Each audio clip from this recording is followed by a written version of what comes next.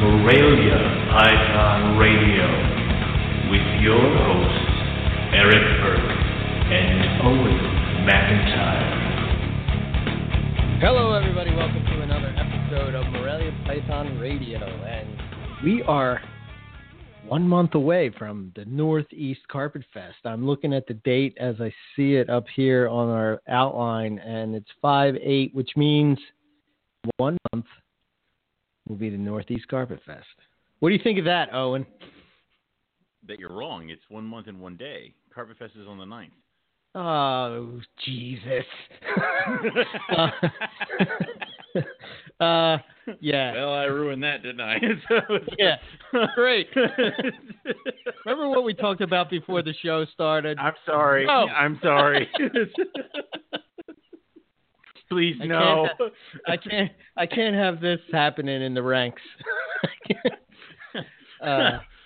Insubordination it is. Yes. Mutiny, huh? Yeah, it was a simple mistake because technically we have the pre-Carpet Fest party and everyone's who's coming from out of town will be arriving on the 8th. So you're so correct. Please don't fire me. Yeah, so I didn't tell you, but we're having 2 Carpet Fest this year, okay? What? So, right. yes, we are having 2 Carpet Fests. There's the regular Carpet Fest, that's the Northeast Carpet Fest, and then there is the Carpet Fest that is going to welcome Joe and Melissa from the ground up to the north. To the now north. they're members of the Northeast sector of the U.S. What? Did they officially move up here, or is it still their kind of... No, they're moving in July, and they're kind of bummed out that they're going to miss, by a month.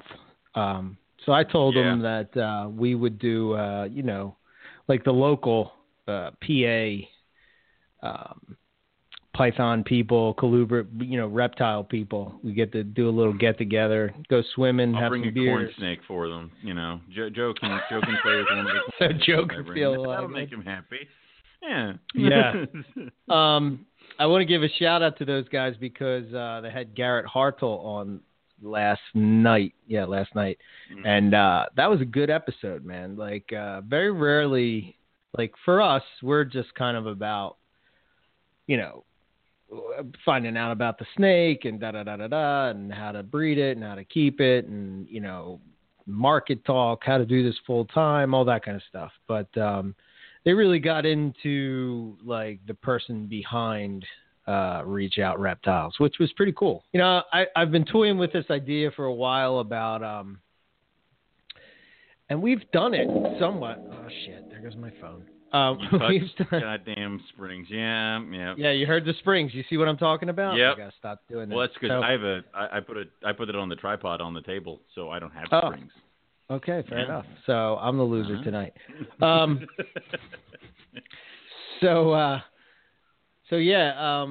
Shit, what was I even saying? What the hell is going on with me today? I can't remember anything. I think it's too much pool work. Something is wrong.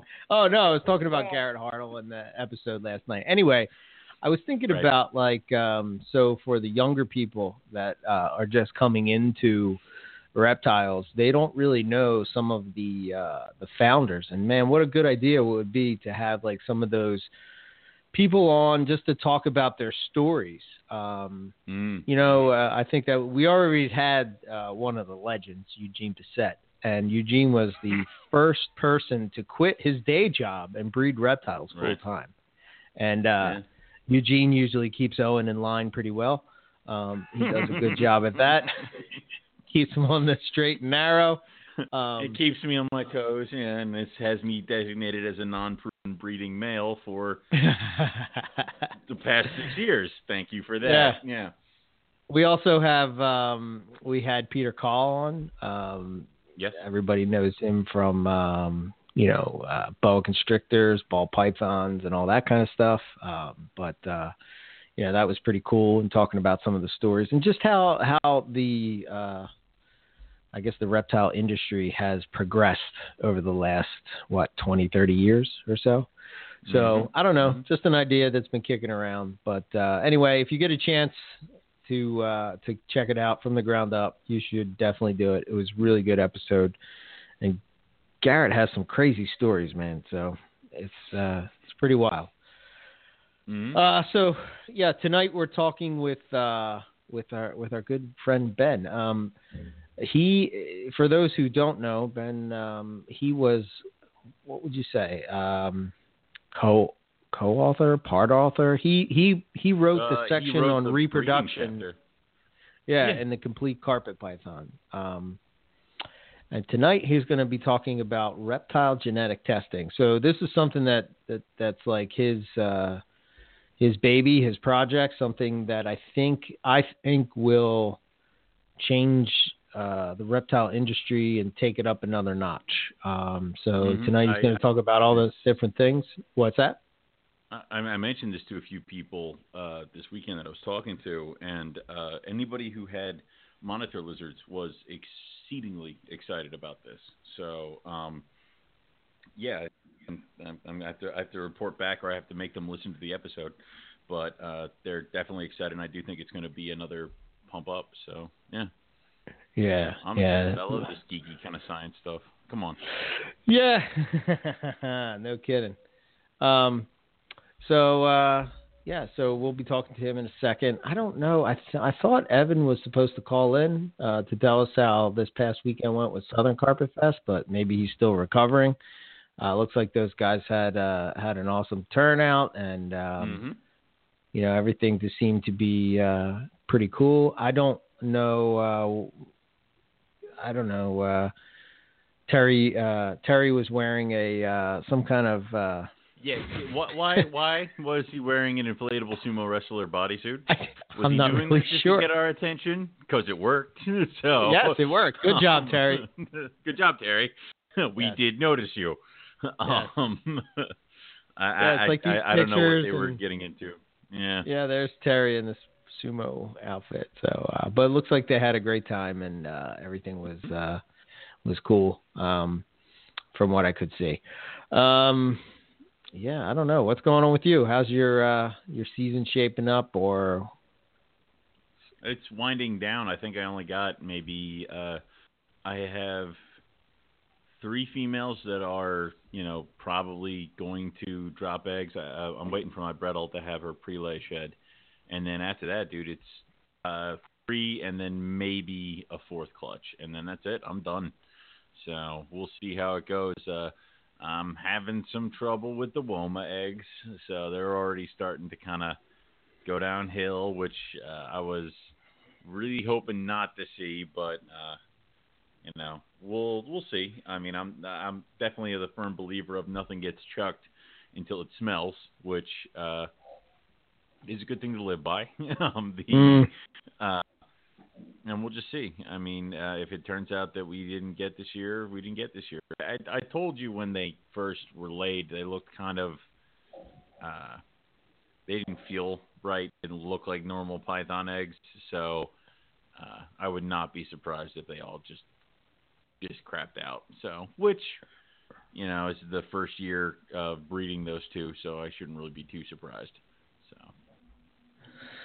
that sucks, but.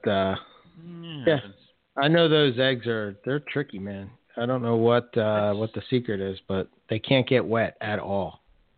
I know, and it's just and they haven't been, but it's like also like add another point to the colubrid column. I had king snake eggs, and I buried them in vermiculite and threw them in a bin on top of my snake rack, and they're fine. They're going to hatch. Nothing else needs to be done with them. So I see your future, Owen. Stop it. Incubator? What incubator? They just go in a bin. Who needs an incubator? I don't need an incubator. I just put them over here in this warm spot. They'll hatch. They'll be fine. Right. So, that's cool. Or one for colubrids. Yeah. I had my last clutch of the year. It was. That was when I was over there. Yeah, it was Cinco de Mayo babies, and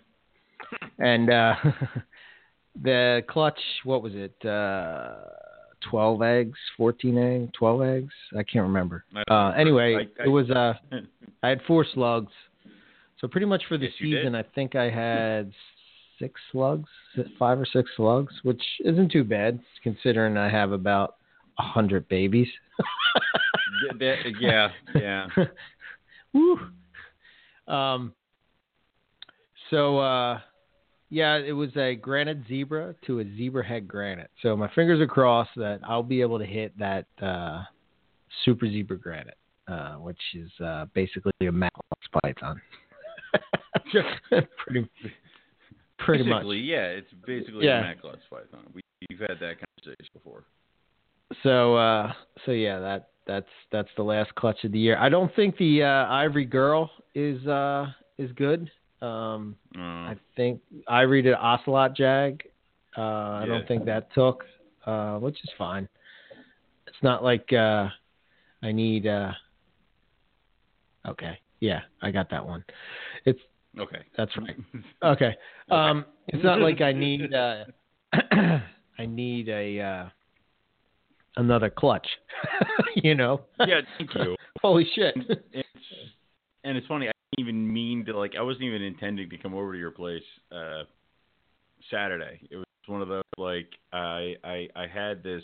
I went down to Havre de Grace. Where, I met up with a few people, talked with a few people. Found my new obsession, which is my God, they have this one color mutation where brown and tan, or cream and brown, they look like a freaking king cobra. It just looks like a cobra, and it's so horrible. But I picked up a female snake, and I needed to sex it. I'm standing at Andrews, and I'm like, and he's like, I don't have a probe kit. I'm like, how do you not have a probe kit? He goes, I don't probe my shit. I'm like, I'll call Eric. So I ended up coming to your place and staying there for 2 hours. Oh yeah, yeah. Yeah. So and setting a small fire in your yard, but it was okay. Yeah, it was good times. Yeah, we were working on the pool today to get it ready for Carpet Fest, but a lot of work. Yeah. But definitely. All right. I don't know if there's anything else you want to hit on. I'm good. I guess if Evan at some point wants to call in, we'll get him at the end of the show to tell us how Carpet Fest went. But in the meantime, let's get Ben on here and let's get into this because I'm sure this is going to be awesome. So let's dive in. Hey Ben, welcome back to NPR. How you doing? Thank you. Doing well. How about you all? Yeah, we're doing Great. all right. Good. Sounds like you're swimming in eggs, Eric. Yeah, man. He's drowning in them. Nothing to holy shit. Could be you know worse. How yeah. You know how you don't think that every female is gonna go? Every female went but one. So is this the most babies you're gonna have in a year? Oh hell yeah. Yeah. I maybe did Congrats. 4 clutches in the past, man. Now it's, what am I up to? 12, 13 Wow. clutches. Yeah. Yep. Yeah. That's awesome. And you got That's Womas insane for the is first what it time, is. Eric? No, Or, Owen. Sorry, Owen. I got Woma eggs. Whether or not they become Woma babies is kind of looking a little dicey right now, but we'll see. Got another 30 days in there, and if they hang on, they hang on. So Cool. Yeah, it'd be awesome to get those. So before we dive into genetic testing and reptiles, I'm curious just to hear what you've been up to, man. What are you working with? And I know you said that you did a lot of, we call them royal pythons on here, but you're working with a lot of them. What made you switch to them? And what do you have going on, et cetera, et cetera? What's new? Yeah. So we're pretty well settled here in Virginia now. We've been here for I guess it's about 6 years or 7 years. 2011, 7 years. It'll be 7 years next month. Wow, quick. So yeah. So things are finally settled down. When we first moved here, I just finished my PhD and going to my first job and coming across the whole country with 3 little kids and a whole bunch of animals. It was crazy, but And I think that was about the same time you started this show, because I think I was one of your first guests. That was not long after I moved to Virginia. Yes. Yeah, because I remember you were getting a striped jungle from me. You talked a little bit about coming picking it up in person, and yeah, it's been a few years already. Sure has, man. But yeah, so just kind of over time, my kids got old enough that they liked my three oldest are girls, and then I got a boy, and the girls liked coming and helping me in the snake room, and they liked working with the royal pythons, and the other ones were a little more complicated or made them a little more nervous, and so I just kind of slowly over time shifted to mostly having ball pythons, but I do have some blackheads still. And cool. I'm sure over time I'll pick some other species back up again, but for now it's mostly the ball pythons. Do you have a large collection of them, or is it? It's the largest collection I've had of ball pythons. I've found for me the sweet spot is to keep it around 100. So I rarely. Especially like as far as medium to juvies to breeders, I'm well below that. But as far as like babies and holdbacks, sometimes I'll get a little over that. So whatever species it is, I try to not bump above that much. Gotcha. So that's cool. Big for some people, but small for others. Right. True enough. Yeah. I thought maybe you moved the switch because, I mean, if you're talking about genetics and reptiles, I can't think of a python that has more genetics than the ball python. The color and pattern mutations are definitely interesting from a genetic standpoint, and as far as pythons go, most fun to play with. Corn snakes and some others, there's lots of cool stuff to play with too, but yeah, for pythons, there's so many different ways you can go, and for genetics, it's very interesting for sure. Cool, awesome. All right, so maybe I don't know how you want to get into this. You just want to jump right into it, or how did you get to this point? And maybe I don't know. Yeah, so not long after I moved to Virginia, it was when the Carpet Python book came out. I went out to Tinley Park, and there I ended up sleeping on the floor of Sean Christian's hotel room. He let me crash because I kind of decided last minute. I think both Nick and Justin were in Australia, or I know at least Justin was.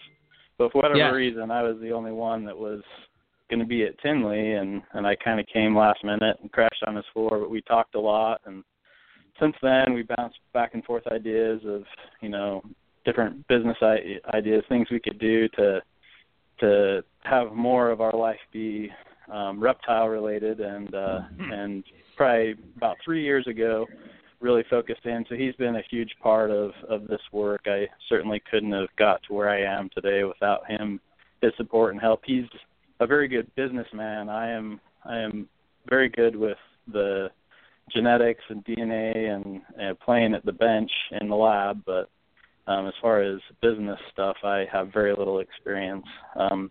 But for people that may not know, he's the one that so Jim Karofsky had the Morelia Python Forum first, and then when he decided he didn't want to run it anymore, Sean actually paid to keep that going and gave him some for a thank you for getting that started. And now that Facebook and everything else has happened, that's kind of died. But Sean's definitely got a huge passion for pythons and reptiles in general, and so he's been a huge help. And so these last probably 3 years, I've really focused in on trying to make it so that we can determine sex in these species that we love safely. So there's plenty of breeders that have been working with snakes a long time that can pop and probe safely. But I remember, like, for me personally, my first experience, I had a ball python that had come originally from a pet store my friend bought, and I got it from my friend, and I wanted to know what gender it was, so I took it to the vet, paid for a vet visit, and I could tell when he came in that I knew more than he did. Mm-hmm. And he had just looked around his office and found a blunt instrument, and he had read a little bit in Mader's veterinary reptile. I can't remember the name of the book, but he just read a little bit in there about how to do it. He'd never done it before, and so I didn't know really whether I could trust what he did or not.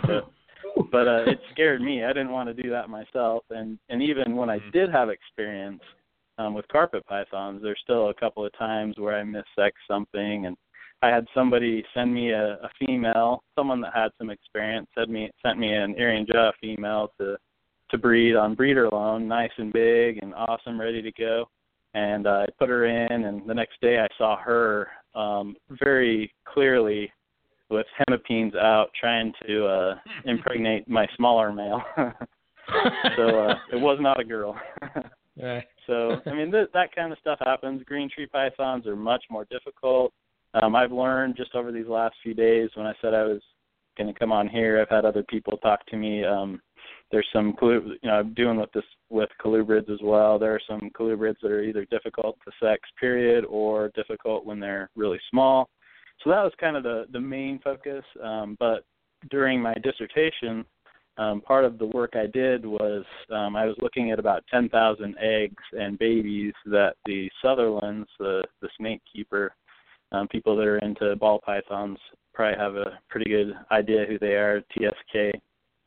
So they had taken data on about 10,000 eggs, length, width, weight, individual eggs, and the whole clutch, and, what order they hatched out, and just like all this stuff. It was really cool, and it was really nice that I could incorporate that into my PhD, and so that's what my dissertation was on, was essentially breeding traits in ball pythons over like a 8 or 9 year period, and these 10,000 eggs.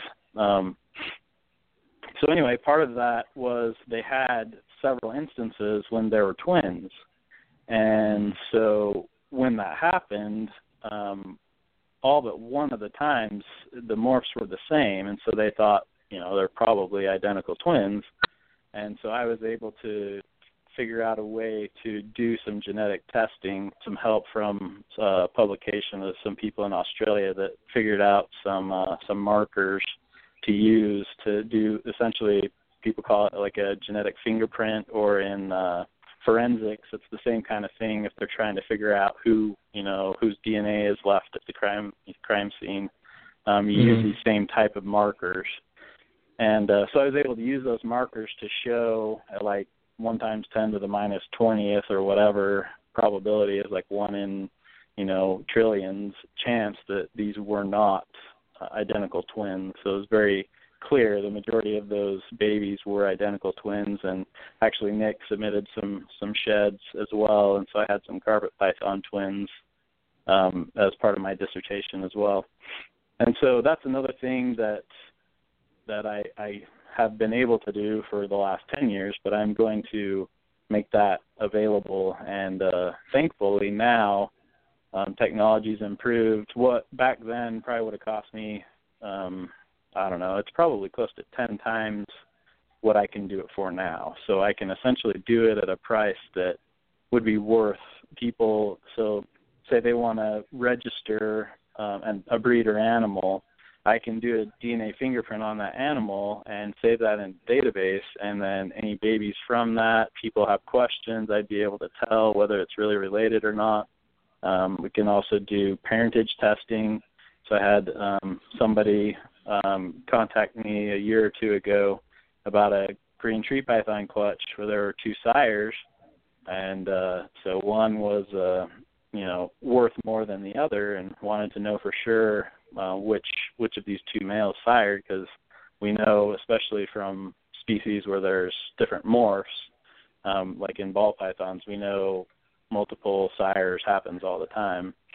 Mm-hmm. And so this would give us a way to be able to test and know for sure which of the 2 sires actually sired each individual baby, and it would be at a price that isn't too bad. So those are kind of some of the ideas and things that I have going on. And another thing that would be helpful for people to kind of conceptualize what's going on with the DNA and genetics and this testing, I tried to think of a couple of analogies that I think would help. And so one, the first thing that I think would be helpful for people to understand is when you're talking about DNA and chromosomes and alleles and all those terms, I think an easy way to think about it is if you wanted to write down the instructions on how to make, let's say we're going to make a carpet python. So you're going to write down the instructions on how to make a carpet python.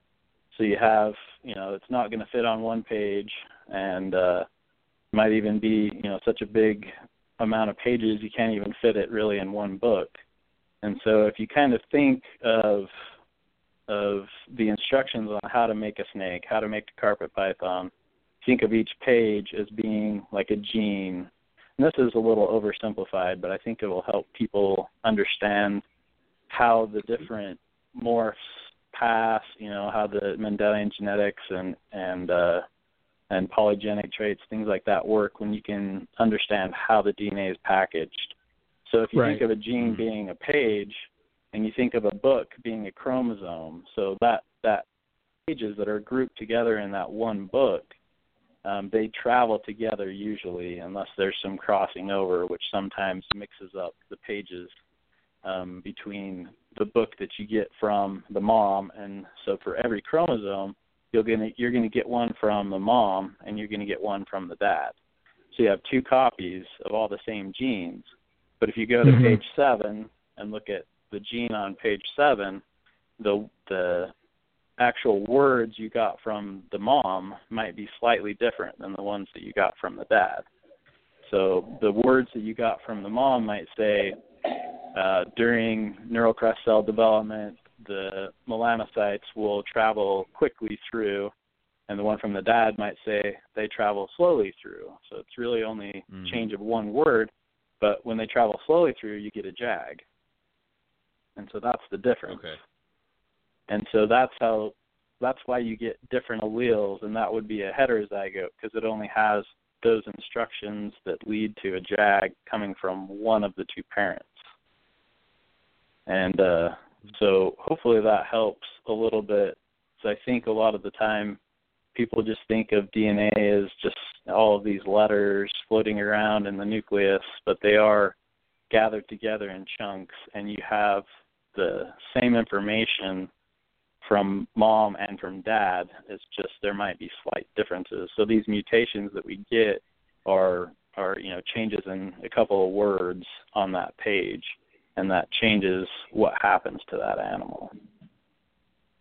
Okay. Yeah, and that's a good way to look at it. For I hope that's people helpful. for people like me and Owen that we need to dumb down, I guess.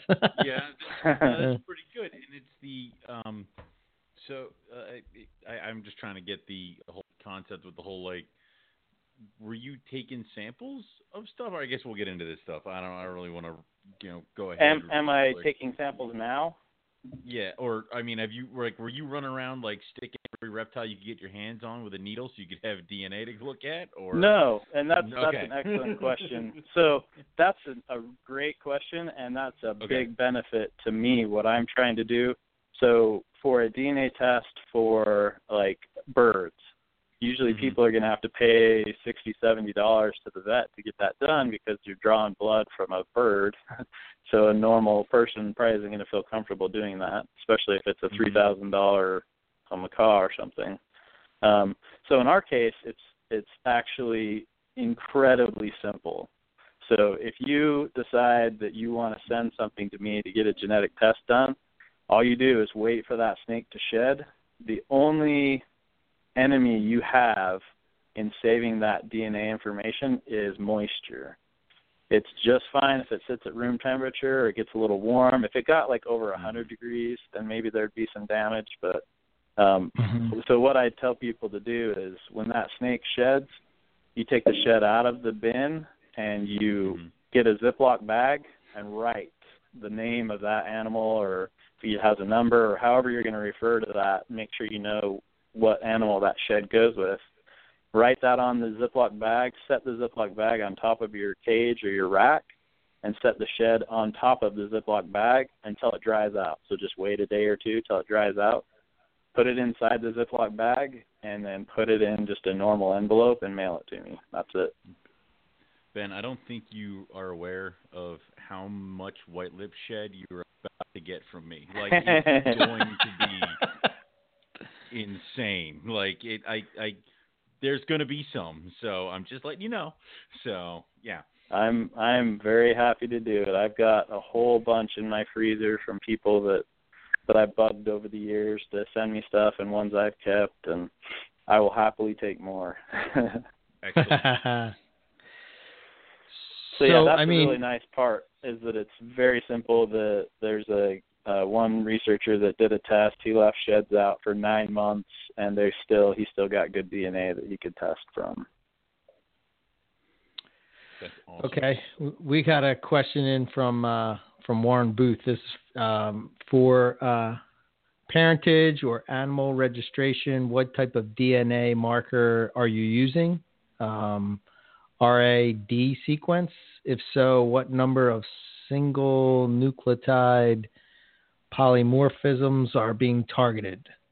In regards to genetic testing, is the parentage or a basic genetic fingerprint to the extent of what you can do? So to start with, I'm probably only going to be looking at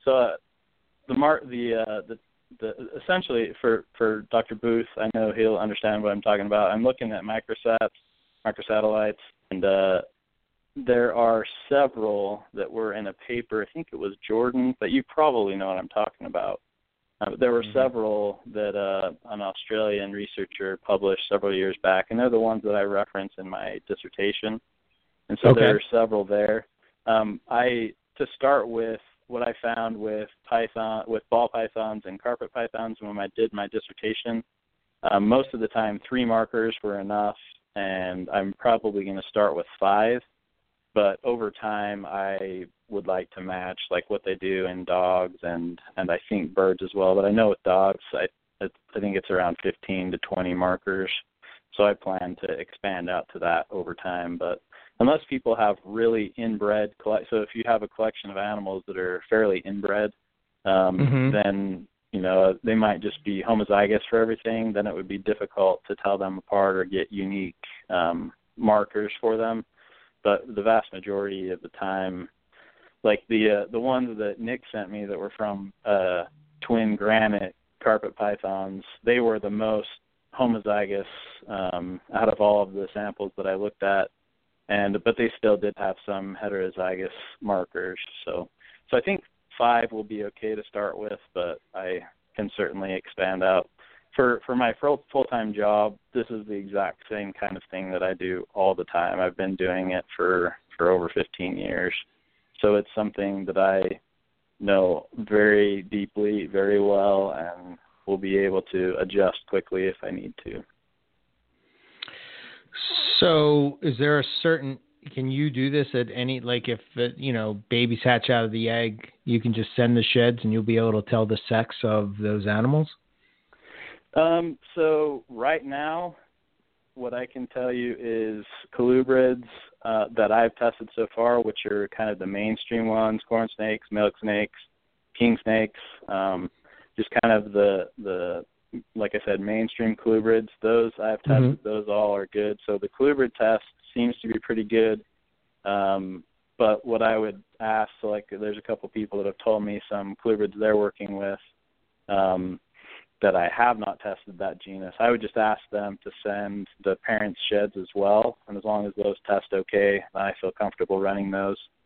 So far in vipers and elapids, I'm good, but I would say that's more in beta testing than the colubrids. So pretty much any species that someone would want to send me for vipers and elapids, I would want to run probably 3 or 4 known males and 3 or 4 known females and make sure it matches. And then I can go ahead and run any babies, and I would feel pretty comfortable with that. So colubrids, vipers, and elapids are where I'm the farthest along. And the reason why that is, and Dr. Booth knows this very well, the reason why that is the chromosomes in advanced snakes, which are colubrids, vipers, elapids, if you look at them, so like our example we were just talking about where you have these books, those are your chromosomes. So in a king snake, and with advanced snakes, you have ZW sex chromosomes, which is not what you have in pythons, which is a really cool publication Dr. Booth was on. But anyway, so the book for a Z chromosome and the book for a W chromosome, the W chromosome book is like half the size. And so it's obviously different. You can see from a long ways away, oh, that one's a Z, that one's a W. If you try to open those books up and figure out what's different between these two, it's really easy to see how different they are.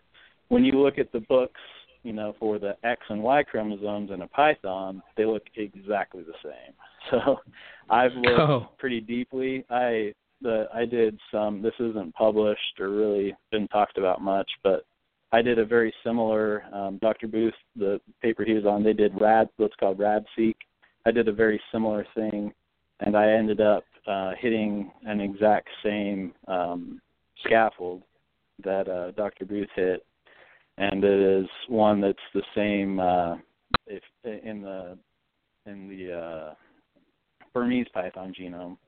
And if you trace that back to the Anole genome, that chromosome is homologous to the same one as when you take that back to colubrids. So it's essentially, it looks like what is a Z and W in colubrids is a X and Y in python. So it's homologous sequence, but the way it's making an animal male or female is very different.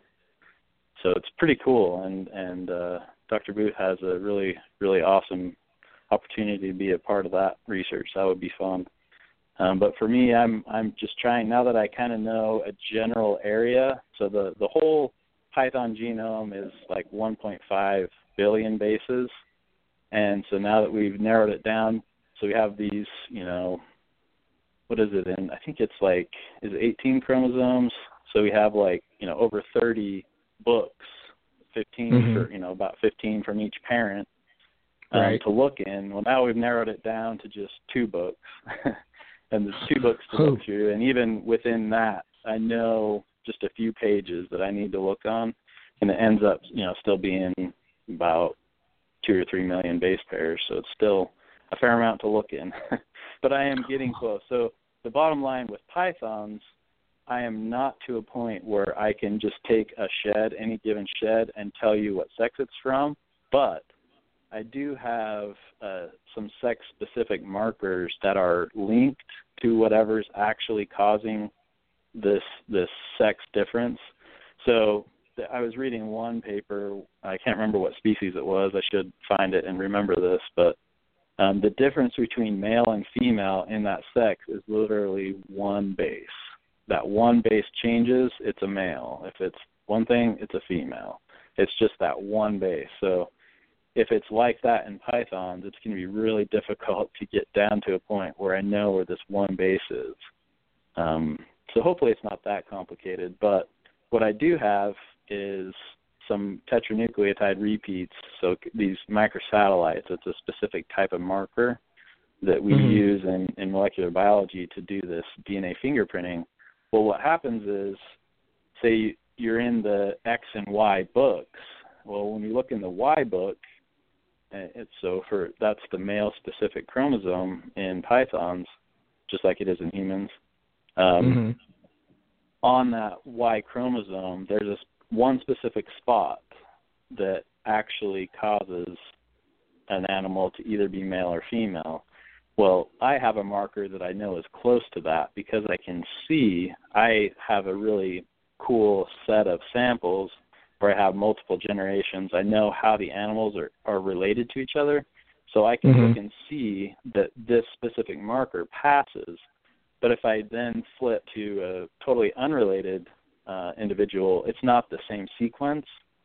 And so I know it's not the actual sex determining, or I'm pretty confident it's not the actual sex determining sequence, but it's linked to it. So So when a cell divides and it wants to get all that information to make a snake into both of those new cells, that information for sex determination and this microsatellite marker that I have, those almost always travel together. Now, every once in a while, you'll have a crossing over event happen in between those two, and they'll split up. So what I don't have enough information yet is to tell you how much of the time. It might only be 1% of the time. It might be 10% of the time. I can tell you it's not 50%. Otherwise, I wouldn't be excited about it.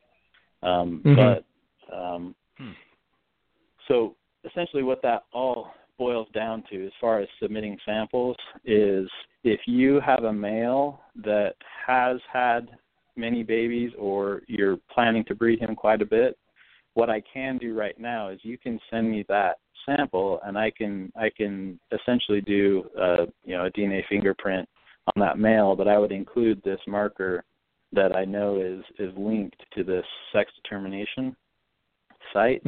And so what that allows me to do is if I know at least one of his offspring or his dad or his mom, any of those three, and then him, I can look and see, okay, that marker passed from which of the two, so he's going to have two sequences. He has to be heterozygous at that marker. And then I can see which of those two came from his dad or which of those two went to an animal we know was a male.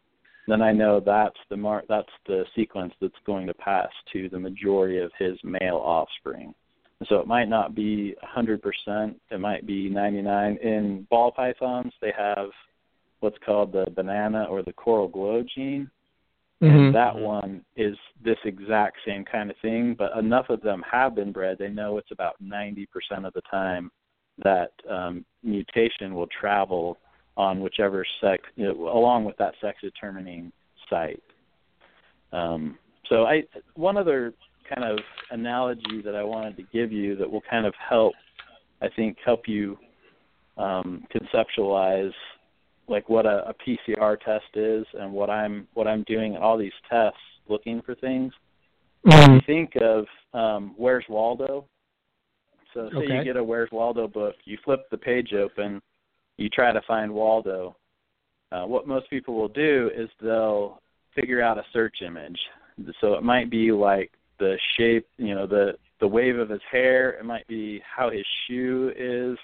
But there's some part of Waldo that you're going to focus on. You're going to think of that specific shape as you scan the page, right? And then when you see, like, his shoe, the shape of his shoe, that's how you help pick it out. And so that's essentially what we're doing with PCR. What we're doing is I'm saying there's a specific sequence I want to get, but what I do is I choose a small part of it at the beginning of it and at the end. So we always have to have a forward and a reverse. But what I do is I give it this specific sequence, this search image, to go through all the DNA and the whole genome and then see, okay, that matches up. That looks like the shape of his shoe.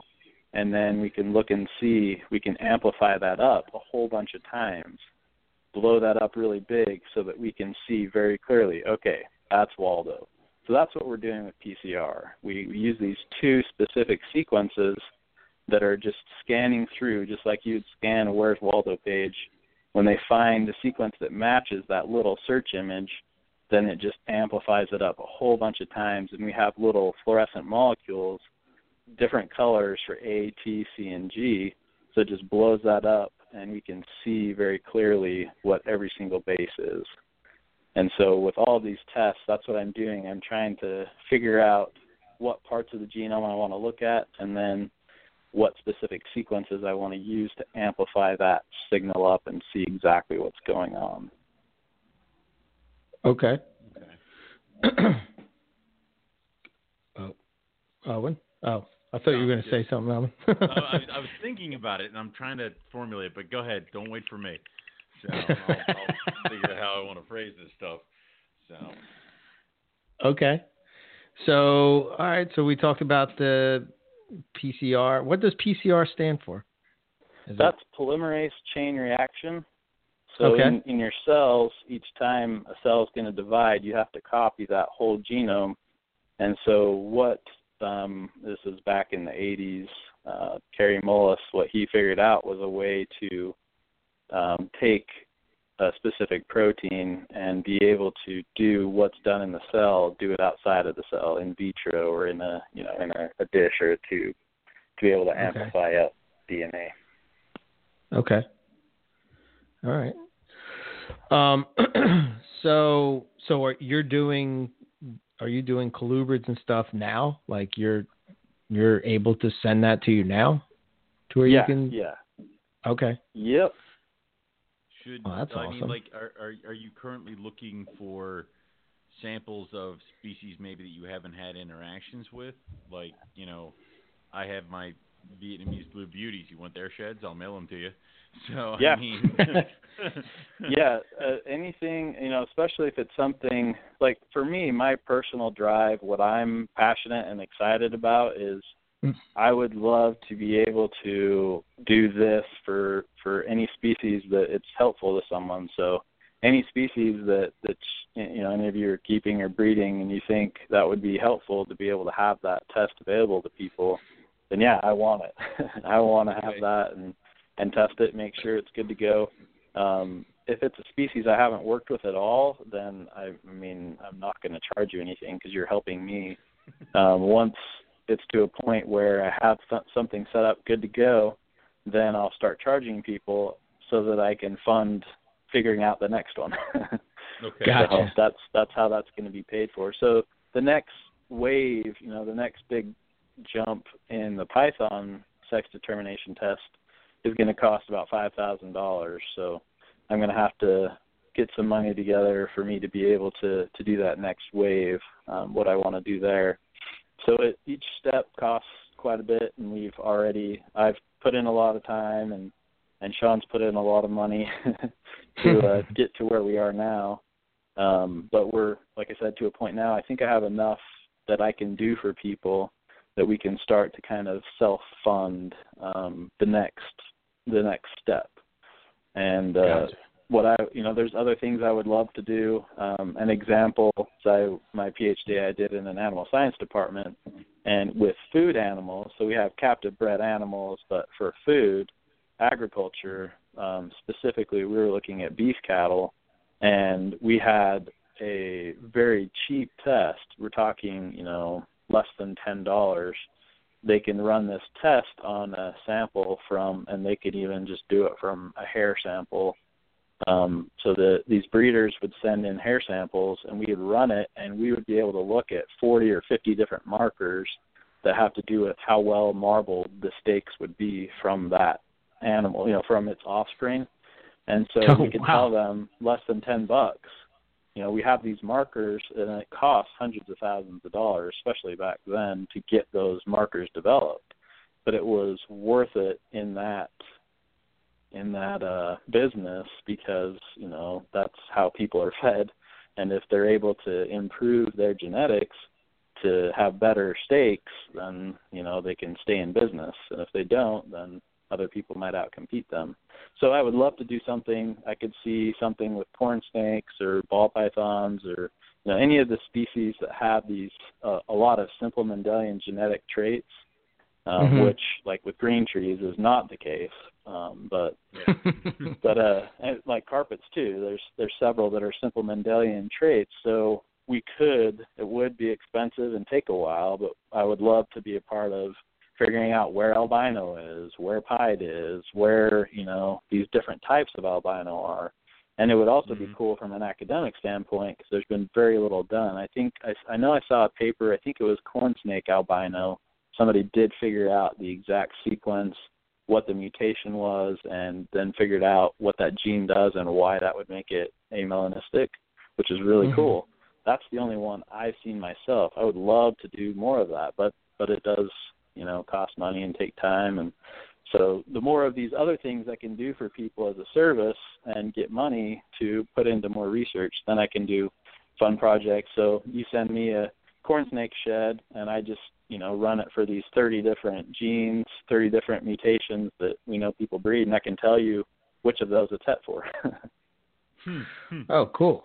So, like, That's awesome. I'm going back to ball pythons, but, like, you know how sometimes that people will say, well, they don't really know they know that this gene is in it, this gene is in it, and this gene is in it, but they don't know if this gene is in it. You would be able, well, maybe the hope is that you would be able to someday be able to say, okay. Yeah, that's pretty awesome. If we knew specifically what base changes cause us, like yellow belly, like in ball pythons, they're those color enhancing genes that are cool and helpful in some combos, but you stack so many of them together, it's hard to tell if they're there or not, like fire and yellow belly and orange dream, stuff like that.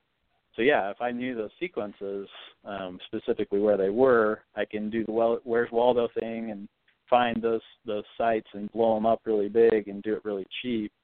Then yeah, I would be able to tell you, yeah, that's for sure yellow belly, or that has yellow belly in it, or whatever. That is possible. The technology is there, but figuring out what that sequence is does take a lot of time. And sequencing costs have come down amazingly. So back in 2000, when I was in grad school, it took years and millions of dollars for them to sequence the whole human genome. Well, the beginning of this year, Illumina, which is one of the next generation sequencing companies, they announced that within the next 5 years, they're going to be able to get the cost to sequence an entire human genome down to $100. And they'll be able to do 48 different human genomes in, I think it was either 24 or 48 hour period, which is crazy. Wow. So it's awesome. Cheaper than it was 10 years ago or 20 years ago, but it is, it's still kind of expensive. And if it's for animals that aren't feeding people, there's not as much money there. But I hope there's enough other people excited about this and that can sincerely use this service to help them in their breeding and keeping, that we can use that to help do some of these fun side projects that to this point have been difficult to fund. Ben is just going to destroy the Dinker projects out there. He's just going to be like, I don't know what it's head for, and Ben will be like, I can tell you right now. Boom, it's got nothing in it. Someday. So, but what I find is that this could really definitely help is a lot of the people where sex determination is so hard. Like a lot of this with monitor lizards and stuff like that, it's a crapshoot. They guess this is a pair of Nile monitors. You won't quickly put them together, and then one might rip the other one in half, and you're like, well, guess they were both boys. It's like I definitely see that helping out in that determination. Have you worked or started with anything with monitors at all, or I have not. Still something to do? I would love to. Yeah, I would definitely love to. There is one already commercially available for Komodo dragons. Right. So it's been done in Komodo dragons. I am not aware of any other lizard sex determination tests. I've looked quite a bit. Maybe I've missed something, but yes, I would definitely love to do that for monitors. I'd love to do it in Gilas. I'd love to do it in blue tongues. Those are all species that I think people would be very, very interested in having that. I mean, I'm just thinking out loud, but wouldn't this be something that like zoos would use and stuff, as far as like making sure that they're outcrossing and not inbreeding and okay. Yeah, wow. Definitely. Yeah, so some of the testing that I know Dr. Booth has done is much more comprehensive, a much larger part of the genome. So where I'm just talking right now about looking at 5 markers or maybe 15 or 20. It's nowhere near, looking at a whole genome, but it would still give you a very good idea of how inbred a specific animal is.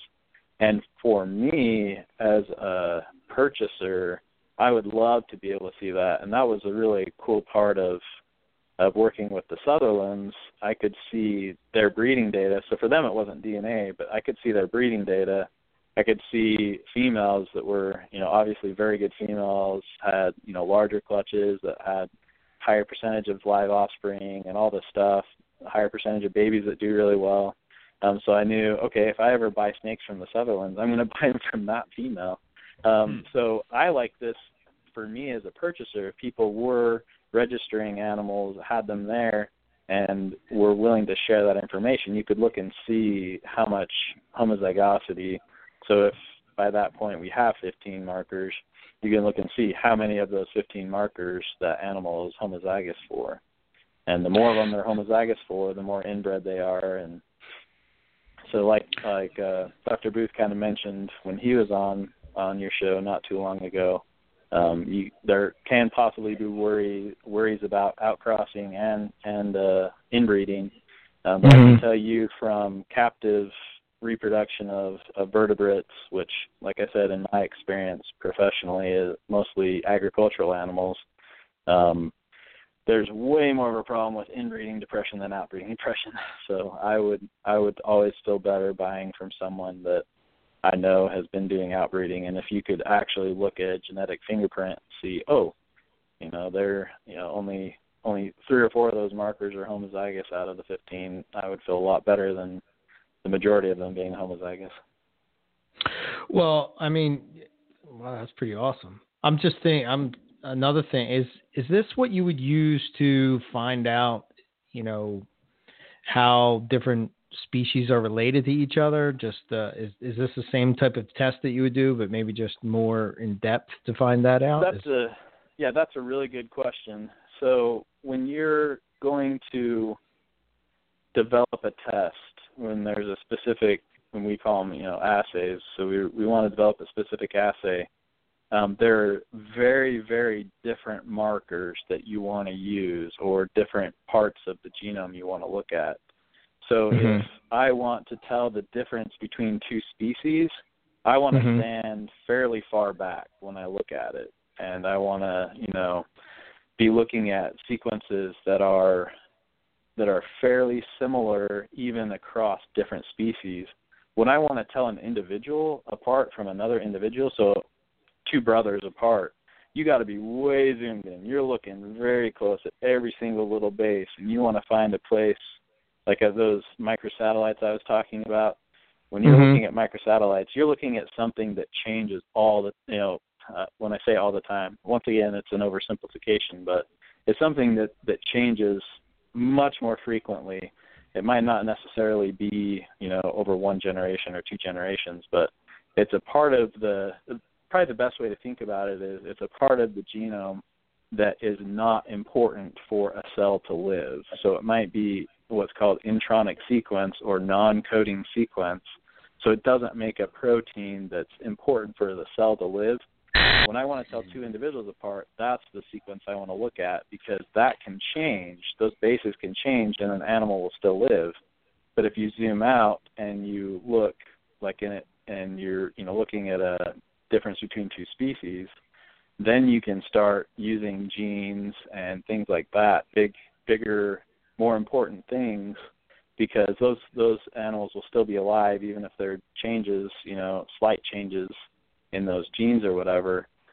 So basically, as a very long answer to your question, when you want to tell the difference between 2 individuals, so that, what we talked about with the Where's Waldo, what you blow up, that you would use the same test to do it, but what you're focusing on is completely different type of sequence. You want that to be very similar between species, only little differences between species. Whereas when I'm looking at the difference between 2 brothers, it has to be something that if you look between 2 species, it'll just be 100% completely different and not make any sense. So you're too zoomed in. So at some point, would you be able to finally put to rest that age-old question, what is in my carpet python? That's a great question.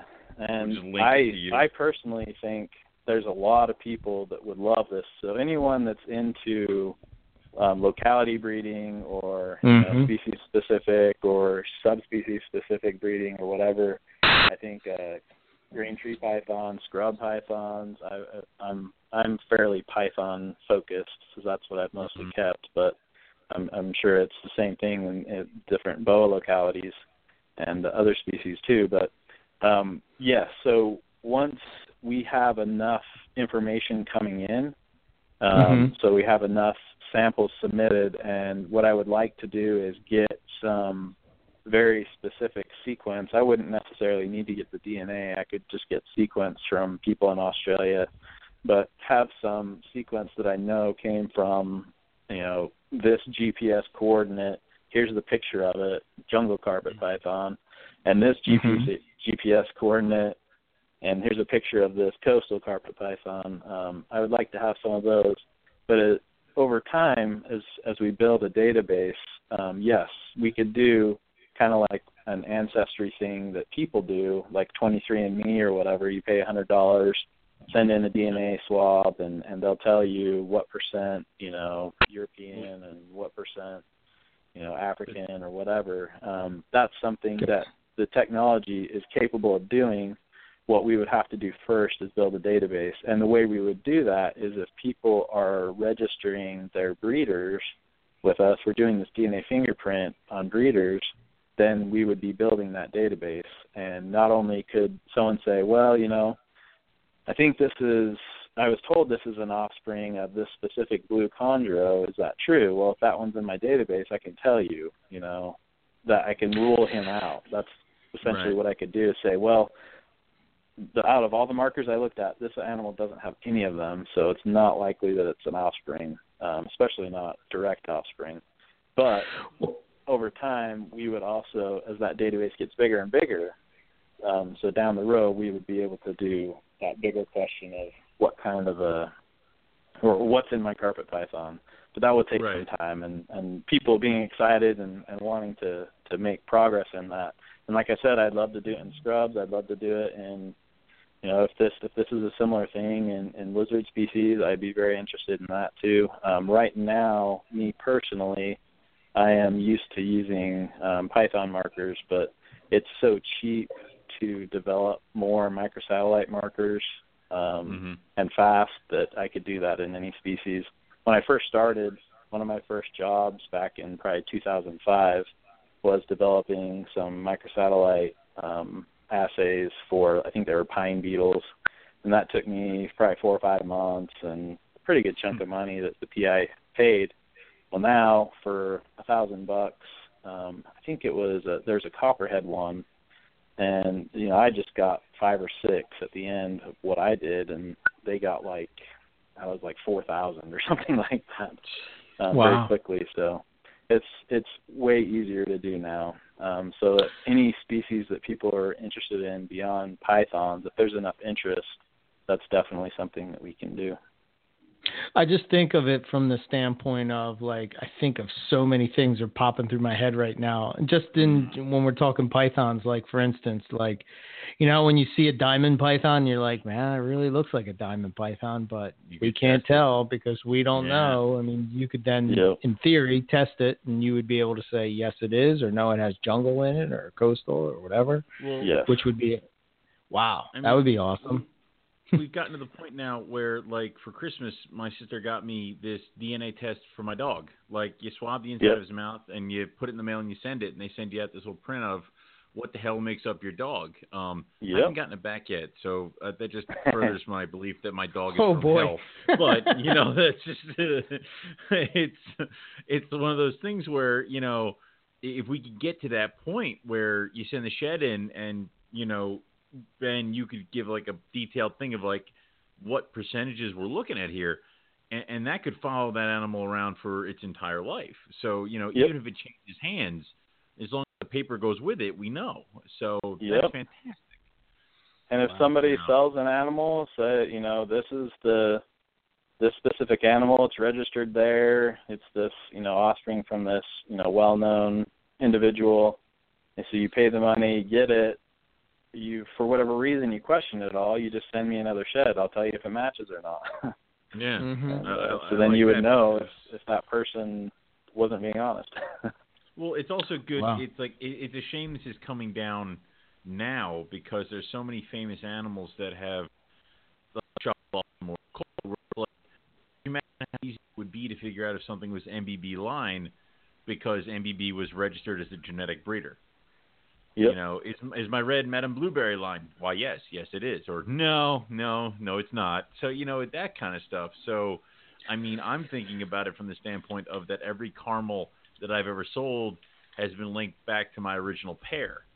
And it's like, I want to go downstairs and force my female to shed right now so I can just quick register her. Because then it's like, is that a caramel from Owen? Well, you should, it does it link back to this one girl? Then yes, it does. It is completely. So I like this idea. Yeah.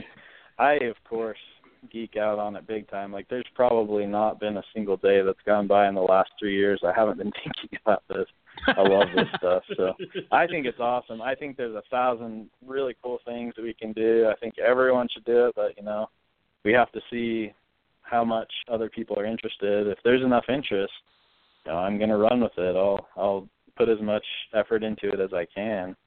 I would love doing it. I think there would have to be. I think there would have to be. I mean, people get the genetic testing just to say that, like, oh, my dog's got Rottweiler in it. Like, okay, this actually has a,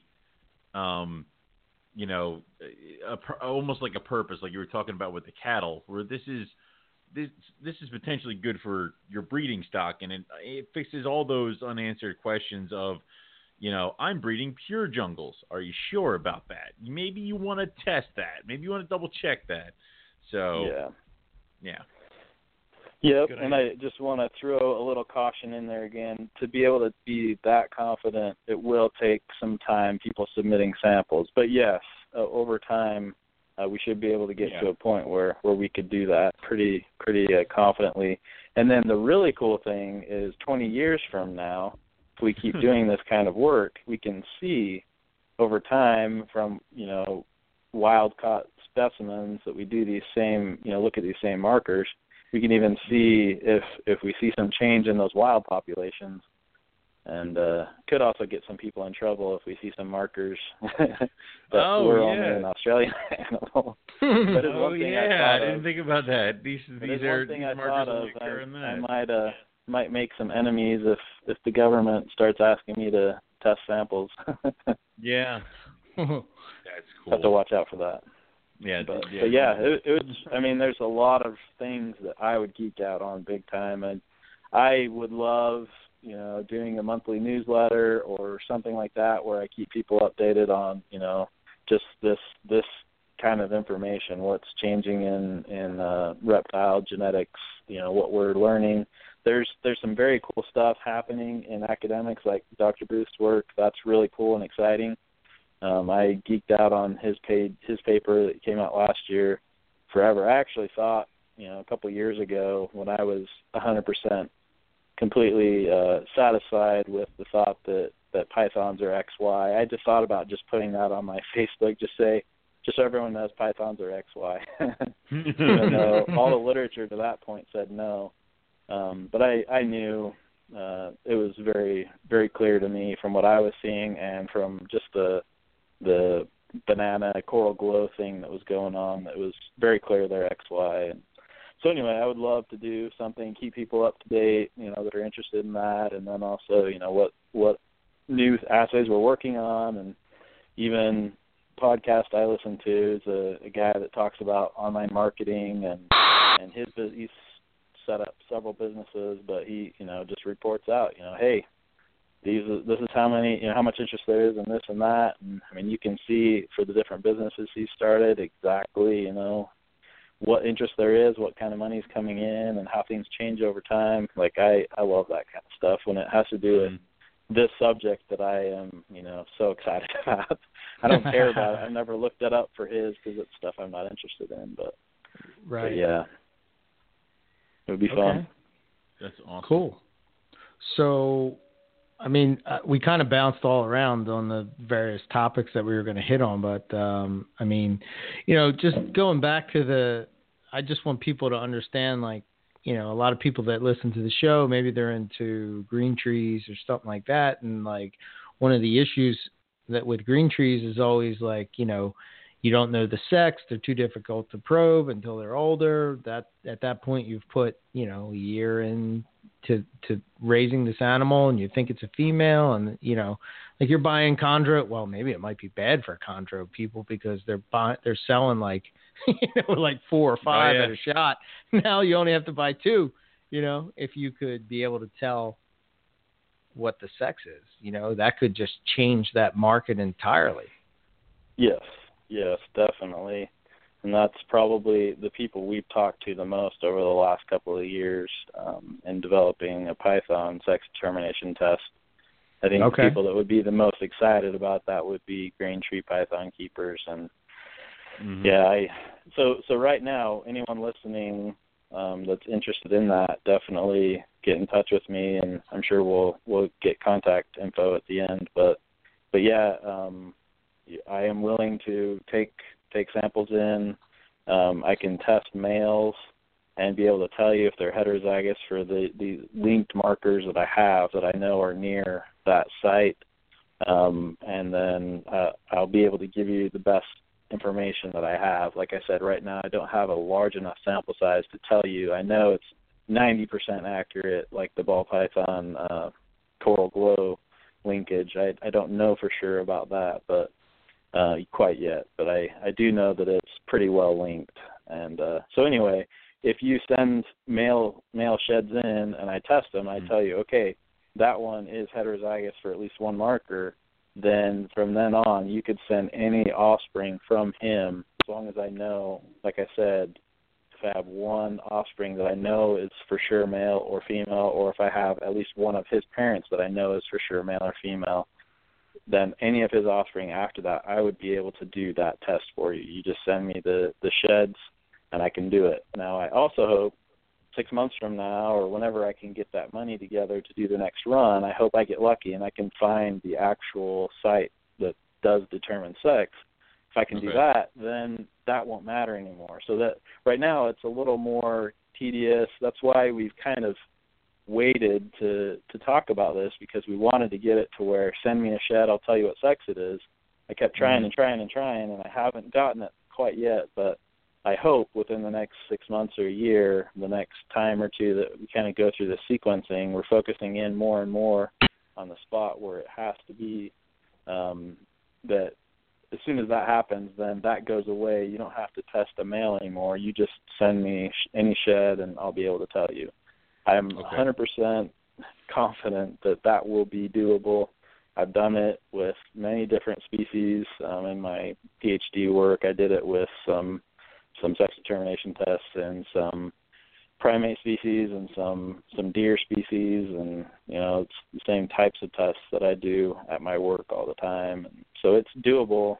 It just, we gotta, like I said, those 2 books, the Python X chromosome and the Python Y chromosome, are just so similar. It's hard to find what page it's on and what specific words are different.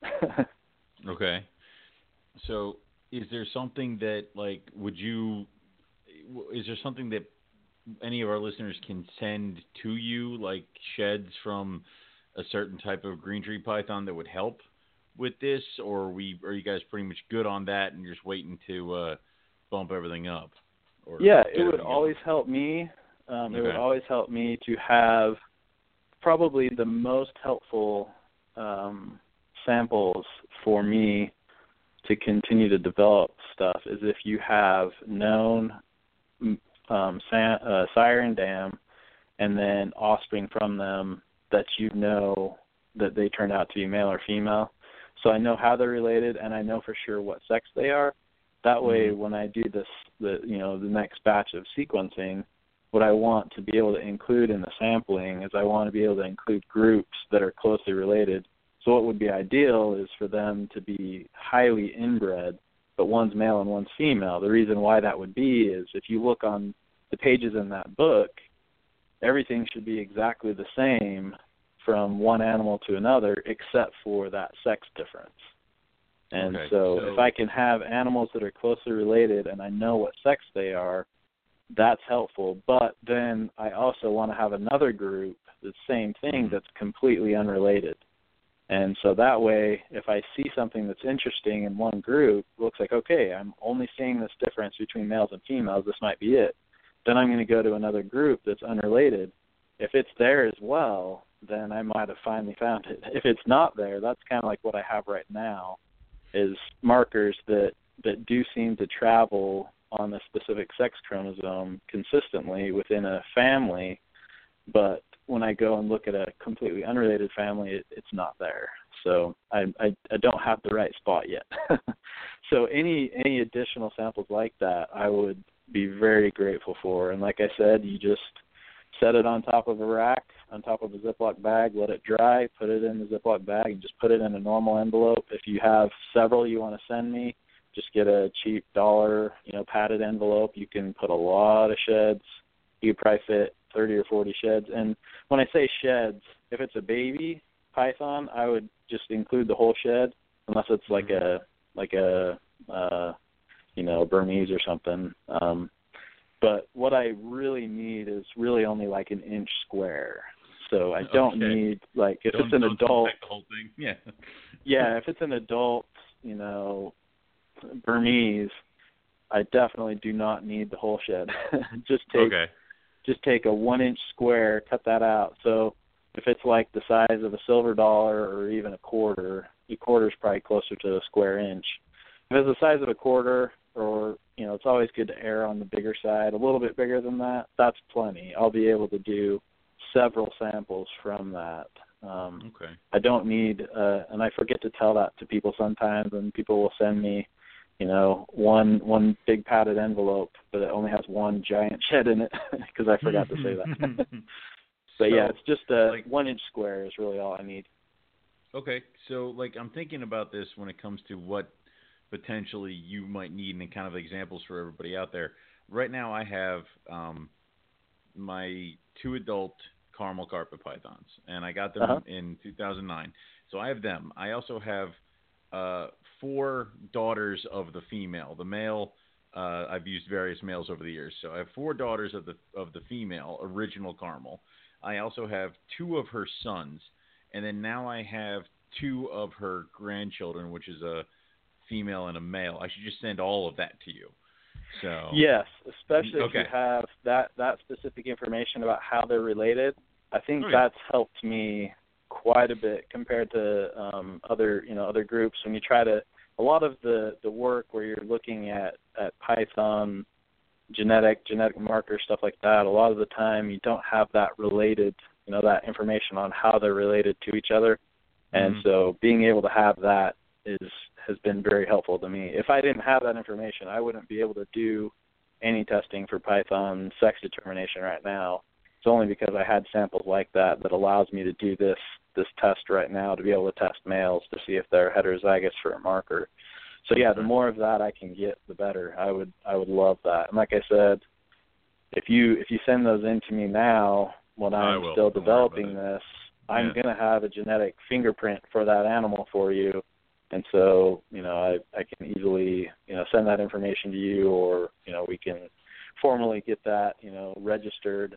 We have someone developing software stuff, so that's going to be, a little bit of time before we can do the registering, formally as a service quickly and, that kind of stuff. But sending in samples now, there's definitely a benefit to that. The other thing that Sean and I talked about was we would be willing to, I think probably this week, I'm going to set up a GoFundMe page. And I was going to do it today, but actually one of my kids has been really sick and just about got admitted to the hospital. But they said that she's on the border. She just had some GI stuff going on, and so anyway, I was going to work on that, but I was worried about whether she was going to be in the hospital tonight or not. And so as long as she makes it through the night without any more throwing up, and she doesn't have to go to the hospital. Yeah, that's so we're crossing our fingers. Yeah, hopefully.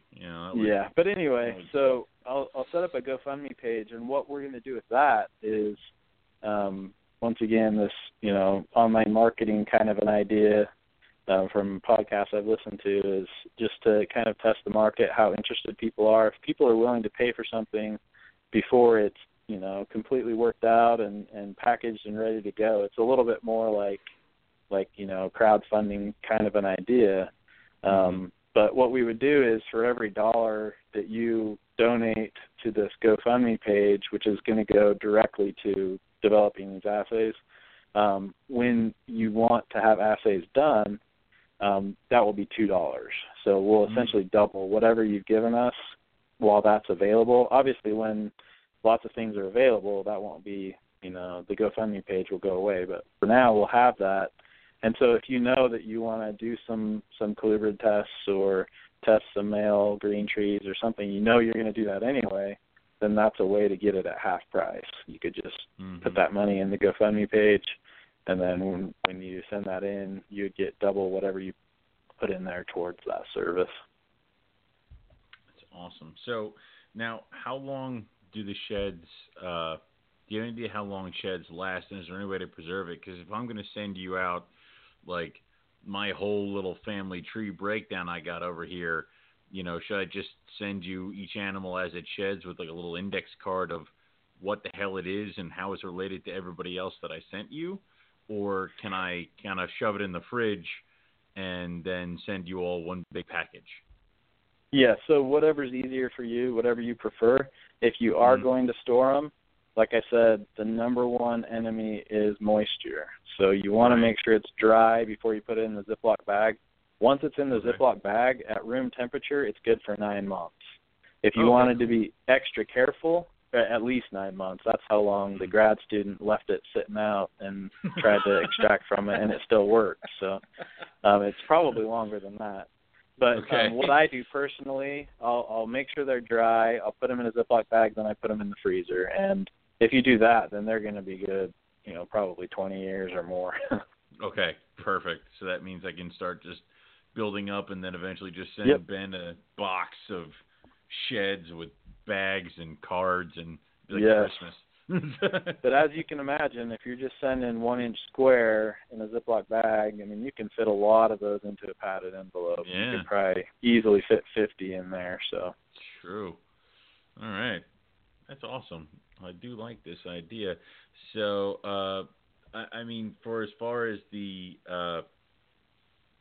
we kind of already talked on, like, the parenting test and stuff like that. With the genetic fingerprint, I mean, is that something you can do now, or that's going to be something we're going to need the DNA of the wild animals for? In pythons, I can do that now at like the 5 marker level. So it's not a super in-depth one, but it's been good enough so far with what I did with my PhD to tell individuals apart.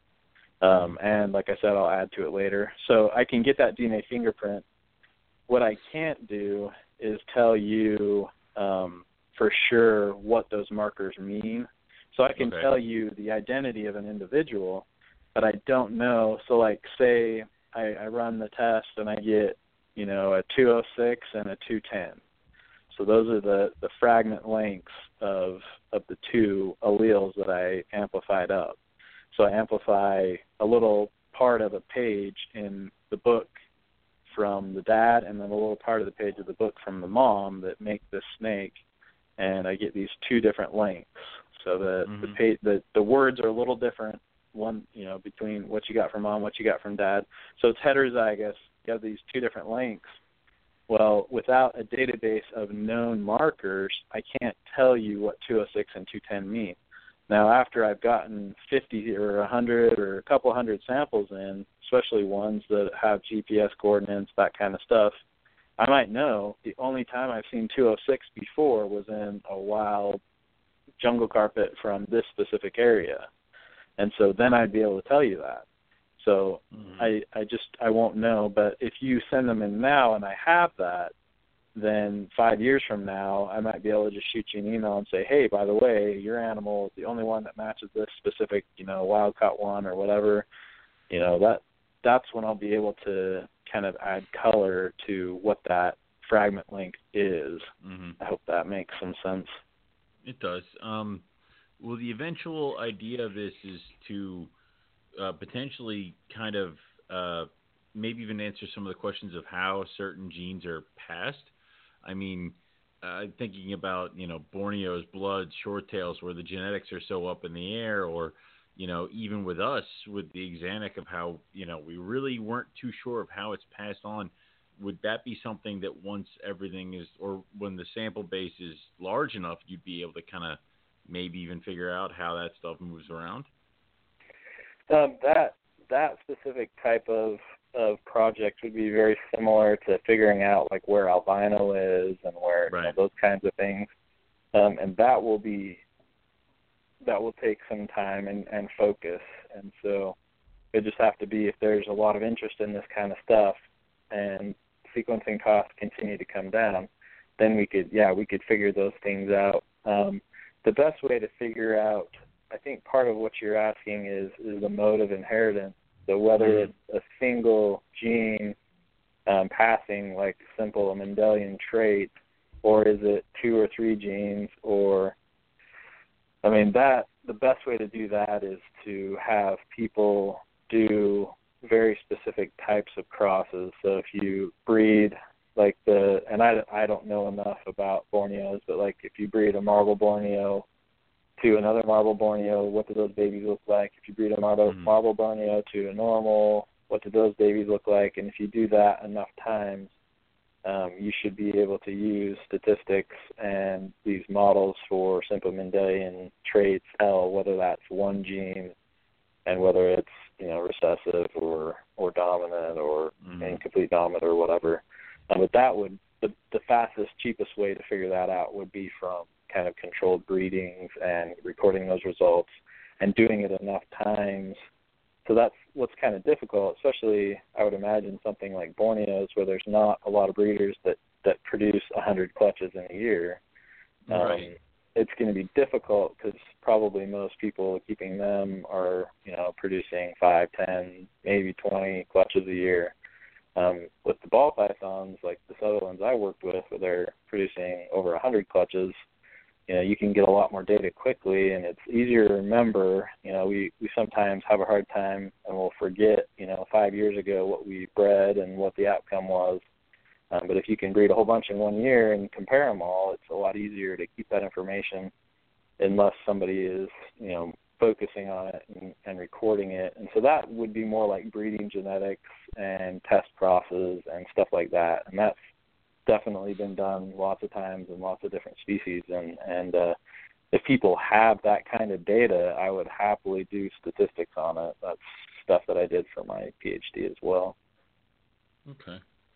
So this thing is very exciting, but it's definitely still in kind of like the beginning or intermediate stages of stuff. So obviously you do have an extremely large pool of keepers and breeders in the United States that, if a lot of people showed interest, we could definitely get this moving in the right direction pretty quickly, especially with having such a large sample size. Like you just said in the beginning of the show, you have 100 animals. I have 100 animals, and that's 2 of us. So it's like, that's 200 animals already, which aren't related to each other and all that other stuff. So it's one of those things where this could definitely kind of catch on like wildfire, and you could be drowning in shed samples and stuff if you're not careful. So and I would love that, and I have Sean to help me. We can scale up. I live right by Virginia Tech. I can bring in, either students or newly graduated individuals that know how to do this kind of stuff and scale up really fast. So I would nothing that would make me more happy than to do that. Yeah, Dr. Ben can just offer a 1-credit course in testing snake sheds, and you'll get flooded with people. So that's right. This is slave labor undergrad. Yeah. Yeah, it's hilarious. Like I've joked about it many times. Like whether I'm working on pine beetles or Daphnia or snakes. I mean, I'm if you guys have watched CSI or any of those shows, I mean, most of the time it's a little teeny bit of clear liquid in the bottom of a really small tube. But me knowing that it's a snake that I'm really interested in, that little teeny bit of clear liquid is freaking awesome. And if it's from a pine beetle, I am not anywhere near as interested, even though it looks exactly the same. So my job will be to get, 3 or 4 or however many, depending on how much interest there is, get a bunch more students or recent graduates really excited about that little bit of clear liquid that came from a snake or a lizard. Yeah, that would be the I mean, that would definitely be the ideal part. I mean, this is kind of limitless when it comes with that. So, would you want people who are going to send you samples to include, I don't know, like I said before, an index card of what the animal is or what is known about the animal to kind of paint a picture of what you're looking at here? Yeah, probably the easiest would be to assign the animal a unique name or number and write that on the actual Ziploc bag. So just write it right on there. If you want to be extra thorough, you could write it also on a piece of paper or print it out on a small piece of paper and just tear it and put it in the bag with it. So It's very important for me to know what shed goes with what unique identifier, whether it's a name or a number. I don't care. It just needs to be a unique identifier. But then just send me an email and say, sample 001 is the father of all these animals, and sample 7 is the mother of those animals. And so just kind of give me some kind of, especially if you have how they're related to each other, just do that in an email. You certainly could, and I have had people do this where they'll send me an index card. He actually, for each shed, he put that in an individual Ziploc bag, and then in a big bag, he put them together if they're from the same clutch, and then had the adults in there and had a card that showed, mom and dad, what they were, and then these, list of these babies. And so I had that card in that big Ziploc bag. So that's great. I mean, however, the more organized, the better for sure. But if you at least have a unique identifier and send me an email and tell me how those are related to each other, that's like the minimum amount for me to be able to have all the information I need when I do more testing. Okay. So like going through the form that Eric sent us over that, I totally missed this before. You something about how you might be able to show any kind of animals that were produced from stored sperm or parthenogenesis? Yeah. So that's one thing from Dr. Booth when he was on with you all. Yeah. He was talking about the fact that there's a chance, especially at least what's been recorded in the literature in pythons. I would probably be the most worried about short tails or blood pythons. But there's the potential case where let's go with an albino. Let's say you breed an albino male to a normal female, and 1 year, and then the next year you breed an ivory male to that female, or I guess that probably, let's say another simple recessive trait. Well, the other way around. Let's do it this way. So first year you breed a matrix to a normal. The next year you breed an albino to that same normal. So that second year, you're going to sell all those babies as being 100% het albino. Right. Now, if you had a matrix pop out, then you'd be like, oh, well, that was stored sperm from the year before. But what could happen is, out of 10 babies, 7 of them might have been sired by that albino, and they really are hets. But the other 3 could have come from stored sperm from the year before, and they could be normals. And so you would sell them as hets because you assume they came from that albino male. And so if there was ever a time where you're wondering or worrying about that, doing the DNA fingerprint, that same, looking at those markers that are, really zoomed in, tell you differences between specific individuals, from that, I would be able to see right away, if you send me the albino male and then those babies, I could tell you right away, oh, that baby did not come from that male. It's impossible. And then also parthenogenesis, what would happen is you would end up with all those markers being homozygous. So, and none of them would have come from the male. It's all genetic information from the mother. And so that would be obvious. Like, that I could tell just by you sending me just the shed from that individual. it would be best if you send me the shed from the mom and the dad as well, just so that I could make sure that things make sense, that it's a double copy from the mom. But anyway, even just from that individual, you send that to me and it's, homozygous for all the markers, then yeah, it's from parthenogenesis.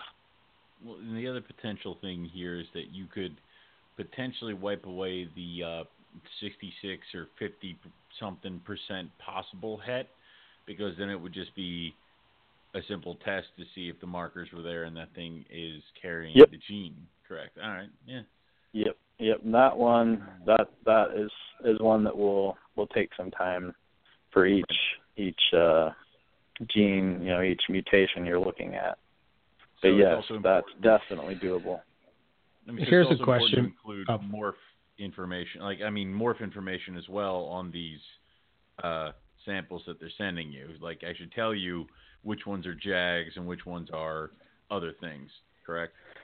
Yes, yeah. Right now, I definitely am most focused on the sex determination tests, developing those. So I wouldn't be doing that right now. But yes, if I have that information and 3 or 4 years from now, there's enough interest and we're doing that, if I already know, okay, I have 7 samples from Owen that I know are JAGs, and then brothers and sisters that I know are not, then I don't even have to email you or call you. I already have them. so yeah, that would be great. Any information, like I said, the more detail, the more organized you are, the better for me, because there's more that I can do with that sample. It will be useful in more tests the more information I have on it.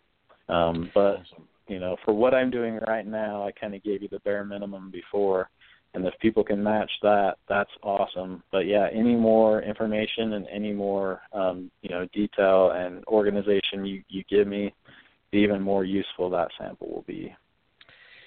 Here's a question, Ben. If you have, you see these genes that pop up and they pop up from species to species, are the markers the same? For instance, like we say spider and jag, is that marker the same even though it's different species?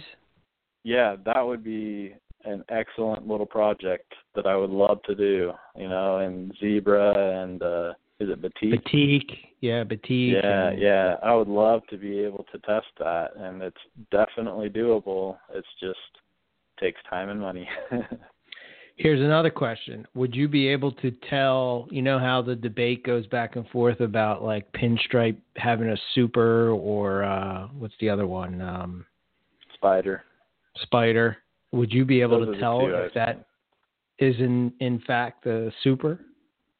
If I knew specifically where the mutation was, like in ball python spiders, it's extra interesting because you have blackhead, which is allelic. So it's that same page in the same book where the spider mutation is. You also have this blackhead mutation, and it actually kind of rescues it. So if you have an individual that got blackhead from mom and got spider from dad, it actually looks pretty normal and it acts totally normal. But when you breed it, every baby is either going to be a blackhead or a spider.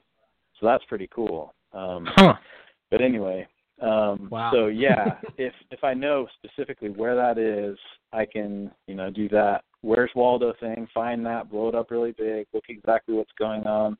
Then yeah, we would definitely be able to tell. So if somebody had, with spiders, that seems to be very similar with jags, you end up with this all-white snake that either dies in the egg premature or just after hatching.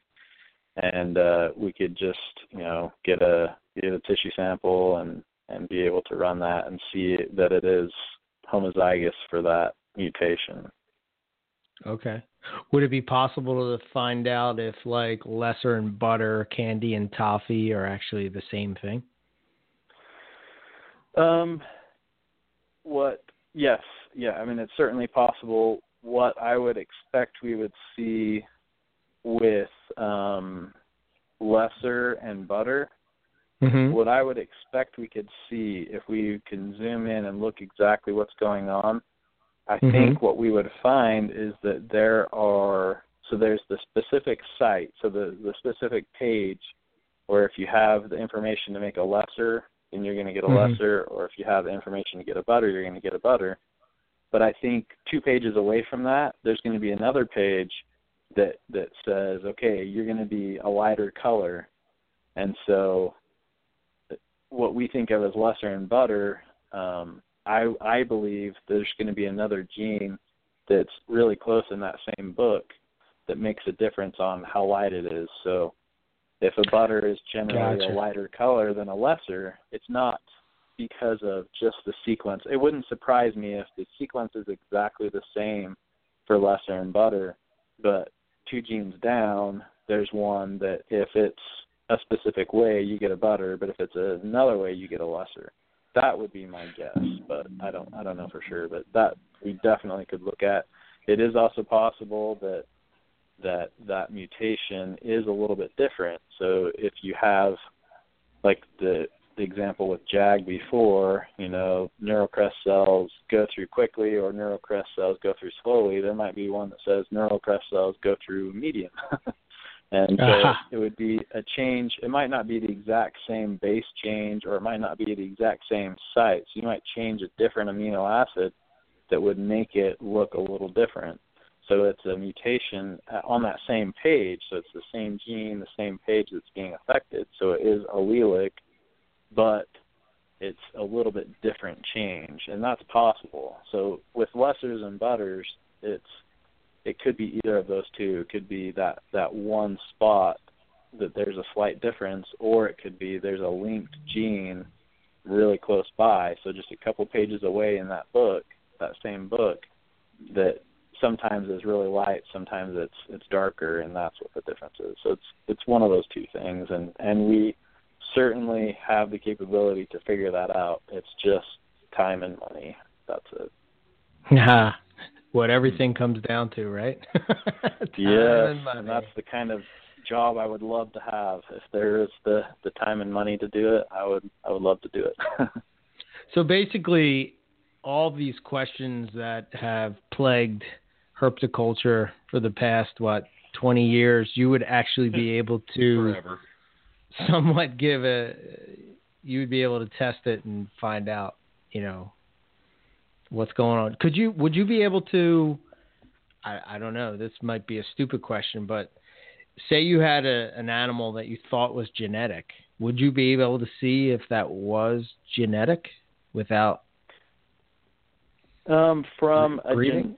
From a DNA testing standpoint, probably not. Not as you would first of all have to have. So for me to be able to develop a test to figure out what albino is, I have to have a group of individuals that I know are albino and a group that I know are not. Okay. So if you have a new look, what people in ball pythons call a dinker project, so something novel that you can see with your eye is different. Right. As long as you have offspring, you see that passing to, a certain way, then, like say if half of the babies have it in the first generation, or it takes, a first generation and breeding one of those back to the mom before you see it again, that's how you kind of figure out whether it's recessive or whatever.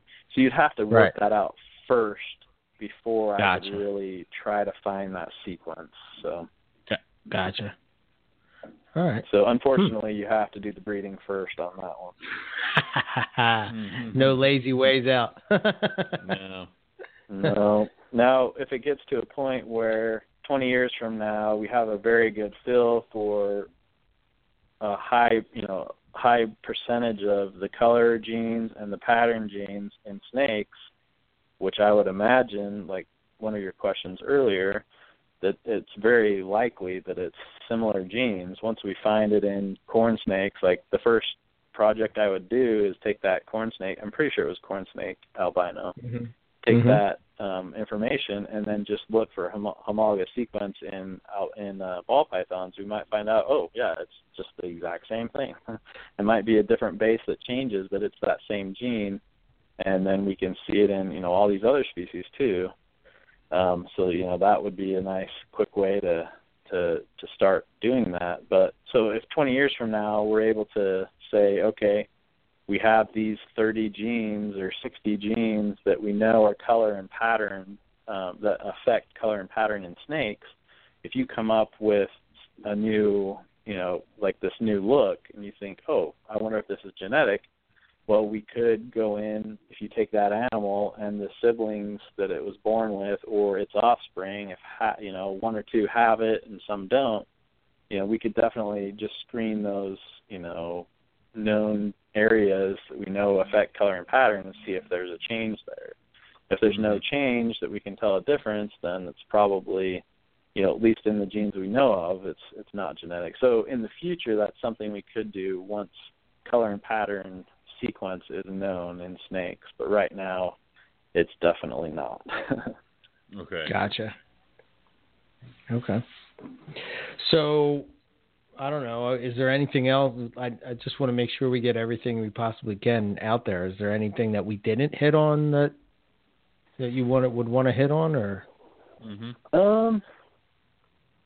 I would say, well, I guess, I'd say all these things are available, or, send me samples for this or that. I wish that I could have got more things set up today, which, like I said, I ended up worrying about my kid being sick. But within the next few days, I plan to have a business name, which I won't give it out now because I don't want people to set up Facebook with that name. Right. Right. So we'll have a business name. We'll have Facebook and Instagram. We'll set up the GoFundMe. We'll probably have, Twitter, other things as well, just so other people don't try to take it. Right. But probably Facebook is where we'll be the most active, putting out new information. Okay. We'll also have a website so that you can read about these different things, and I'll have, the way I see it is kind of, if you're interested in colubrids, click here, and then I would give, specific information or choices about information or tests for colubrids and then pythons, awesome. And then hopefully expand that out over time. But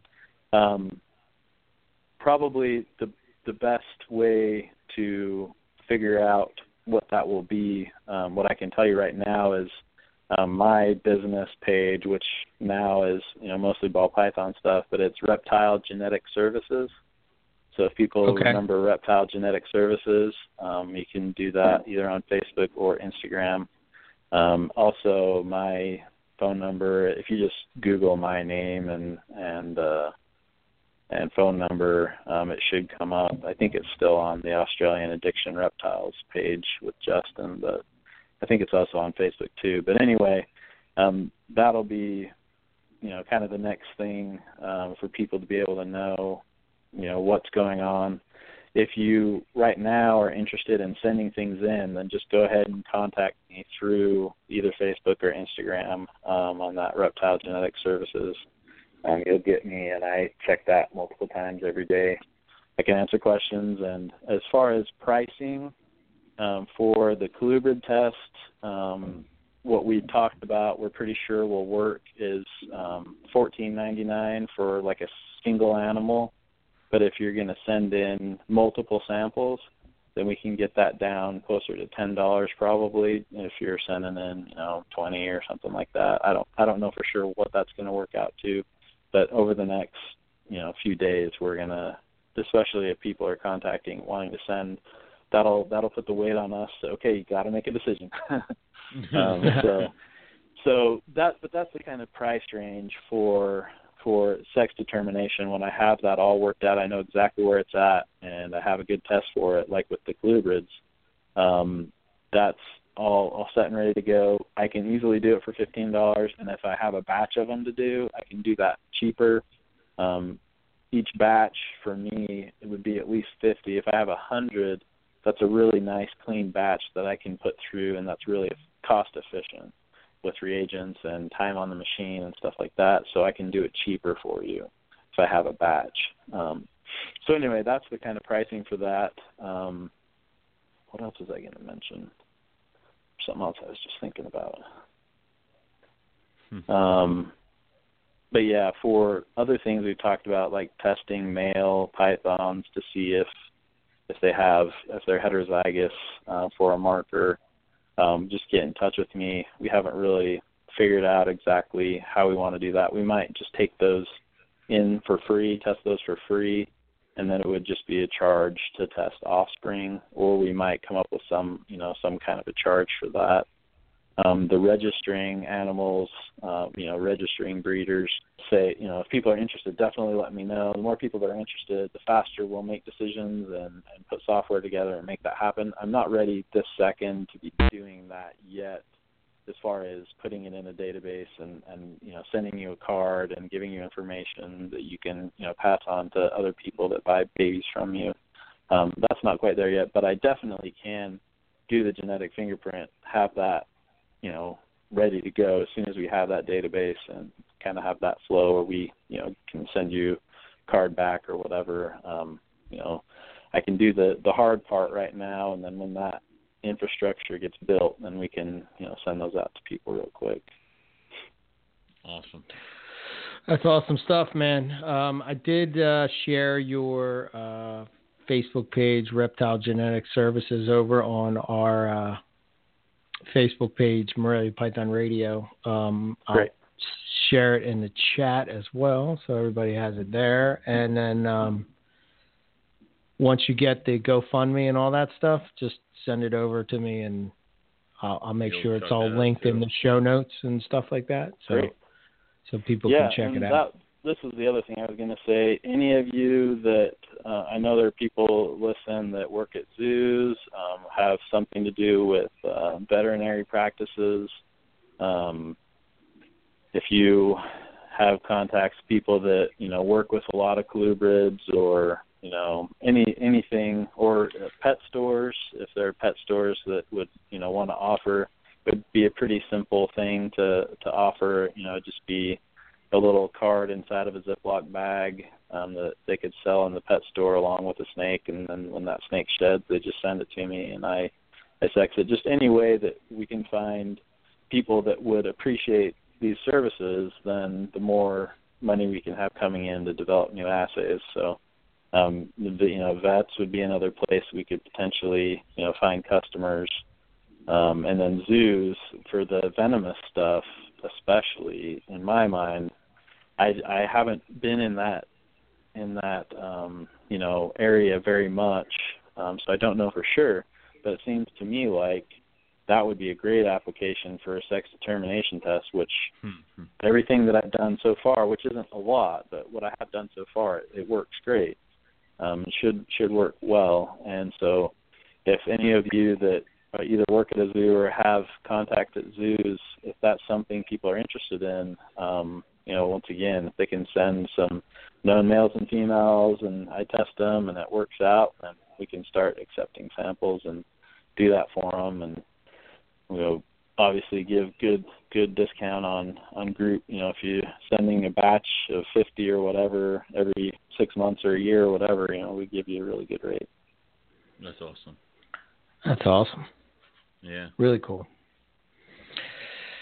Man, that's like I said, I gotta go back and listen to this again. There's tons of info in this thing, but I think that what you're doing could really change. I think it would kick us up a notch. I think it would make us, just with the parentage and the finding out the genes and all that kind of stuff. I mean, there's just so much potential for what you're doing. Yeah. So any way we can help you, man, we're here for you. Yeah. I appreciate it. But cool thing, we can get it going. Yeah. So all right. I guess I don't know, anything else that you want to hit on before we jump off, or nothing else. I'm just excited, and I'm excited we're to a point where I feel like we're ready to everyone know what we're working on, what we're trying to do, and look and see how excited people are. And I hope that, like you said, it takes off. That would be beautiful. I would love that. That would be a lot of fun to be a part of that. To do this for your full-time job? Oh man. Yeah. That's the dream, right? Clear liquid in the bottom of a little tube. It's all reptile stuff. I'd be smiling ear to ear every day. All right, man. Okay, cool. So yeah, when you get that, Brendan, you're late to the late to the so party. Late to yes, the party here. Yes. I mean, the idea is he wants to know if we can put to bed the age-old question of what is in my carpet. Yes. At some point. Yes. Over time, it'll take some time, but over time, we hope to have a database together where we would be able to do that. Yes. Right. Mm-hmm. Cool. All right. All right. Yeah. I mean, if you have any updates or anything, even if you just want to pop on the show for, just to let us know where you're at, or you have something new or something that changed or anything like that, man, just reach out and let us know. And when you get all that other info, just let me know and we'll share it all around. Awesome. I appreciate it. Yeah, and let us know what you're looking for sample-wise. We can always throw out there saying that, hey, guys, Ben needs this, and everybody send Ben this. So that works with us. Are you sure you want that to happen? Yes. I would say for now, number one on my list would be, like I said, family groups of pythons. And if you got mom and dad and known and that are known sex, any groups like that, send them on in. Any python species, and if there are any other species people are interested in, you get a group of people that are contacting me for a species, and I'll want to put the effort in and make it happen. Yeah, I don't know if you know, Ben, but I'm up to 33 species of python. I can make that happen for you. That's awesome. You're a good person to know, and I got the rest. Whatever he doesn't have, I have over here. So yeah, we're good. And with all those species at your house and all those eggs and babies at your house, that's making it extra tempting to come to Carpet Fest. Isn't it? Oh yeah. Come on, man. Oh yeah. You're not that far. I've been talking to my wife about it. I think there's a decent chance I can pull it off. Is it June 9th? June 9th. Yeah. 9th. Yep. Yeah, I think I might be able to pull it off this year. Oh man, we'd love to have you there, man. That would be awesome. So definitely. Cool. All right, man. Well, we're gonna get shipping. Shipping. Look, you cheap ass. It's a friggin' envelope. If he's gonna be there, he's like, nothing wrong with that. Yeah, Bring your shed he's to fine Carpet with it. Fest. God, Eric. And anyone that is too cheap, bring them to Carpet Fest. If I'm not there, then give it to someone who's not cheap, and they can send them to me. There we go. Even better. I'll just leave all my sheds at Eric's house. Perfect. See, a plan. See how that goes. Oh my goodness. All right, Ben. I'm gonna try to come. That would be awesome, man. Yeah, sure. Yeah. All right, man. Well, we're gonna bow out for tonight, but thanks for coming on, and keep us updated, man. All right. Thanks a lot. I appreciate it. All right, man. It was good talking to you, Ben. Talk to you. Bye. So, what do you think, Owen? What do you think? I think it's cool awesome. stuff there. And I think this is stuff that like dude, literally talking with Andrew, he's like, he's got his black throats together. And he goes, well, I have a male and potentially 2 females in there. I'm like, you don't know? He goes, God, if there was something I could do where I could just like, I don't know, do a little bit of a blood draw and send it away, he's like, oh God, it would be fan-freaking-tastic. So, there is potential for stuff there. And there's also people like me that's going like, well, downstairs I have 2 white lips that have never bred. So, send it to Ben. And he goes, yeah, your problem, dumbass, is that they're both girls. So, that could happen. So, wait, you didn't probe them? I probed them, but I'm just saying. I'm just messing with you. Don't be a dick. Anyway, but it puts to bed all the questions that has prevented things like, basically it kills all the can't get a clutch because of this and can't get a clutch because of that. So it takes away a lot of the question marks. So you potentially see a lot more people having success. So yeah, I'm definitely going to. I already wrote down the family tree that I got going on downstairs because I have in my incubator potentially grandchildren of my original caramel female who's still alive. So, I can give him all that stuff. So I can almost go 3 generations at this point. So it's cool. And I have all the linkages back. So it would be something that I'm probably going to send him that entire group of caramels and everything who's related to everybody. This way he has it. So that potentially down the road, it might make it a little bit easier to find the sex determination in carpet python and stuff like that. So why not? Very cool. Yeah, for sure, man. I dig the science stuff. And you know what? I kind of also, I feel for Ben because, like, if somebody would pay me just to fiddle around with, like, liquid in a bottle, I would do that in a heartbeat. Are you kidding me? You're like, oh, my God. That's the dream. So. Yeah. Yeah, no kidding. All right, man.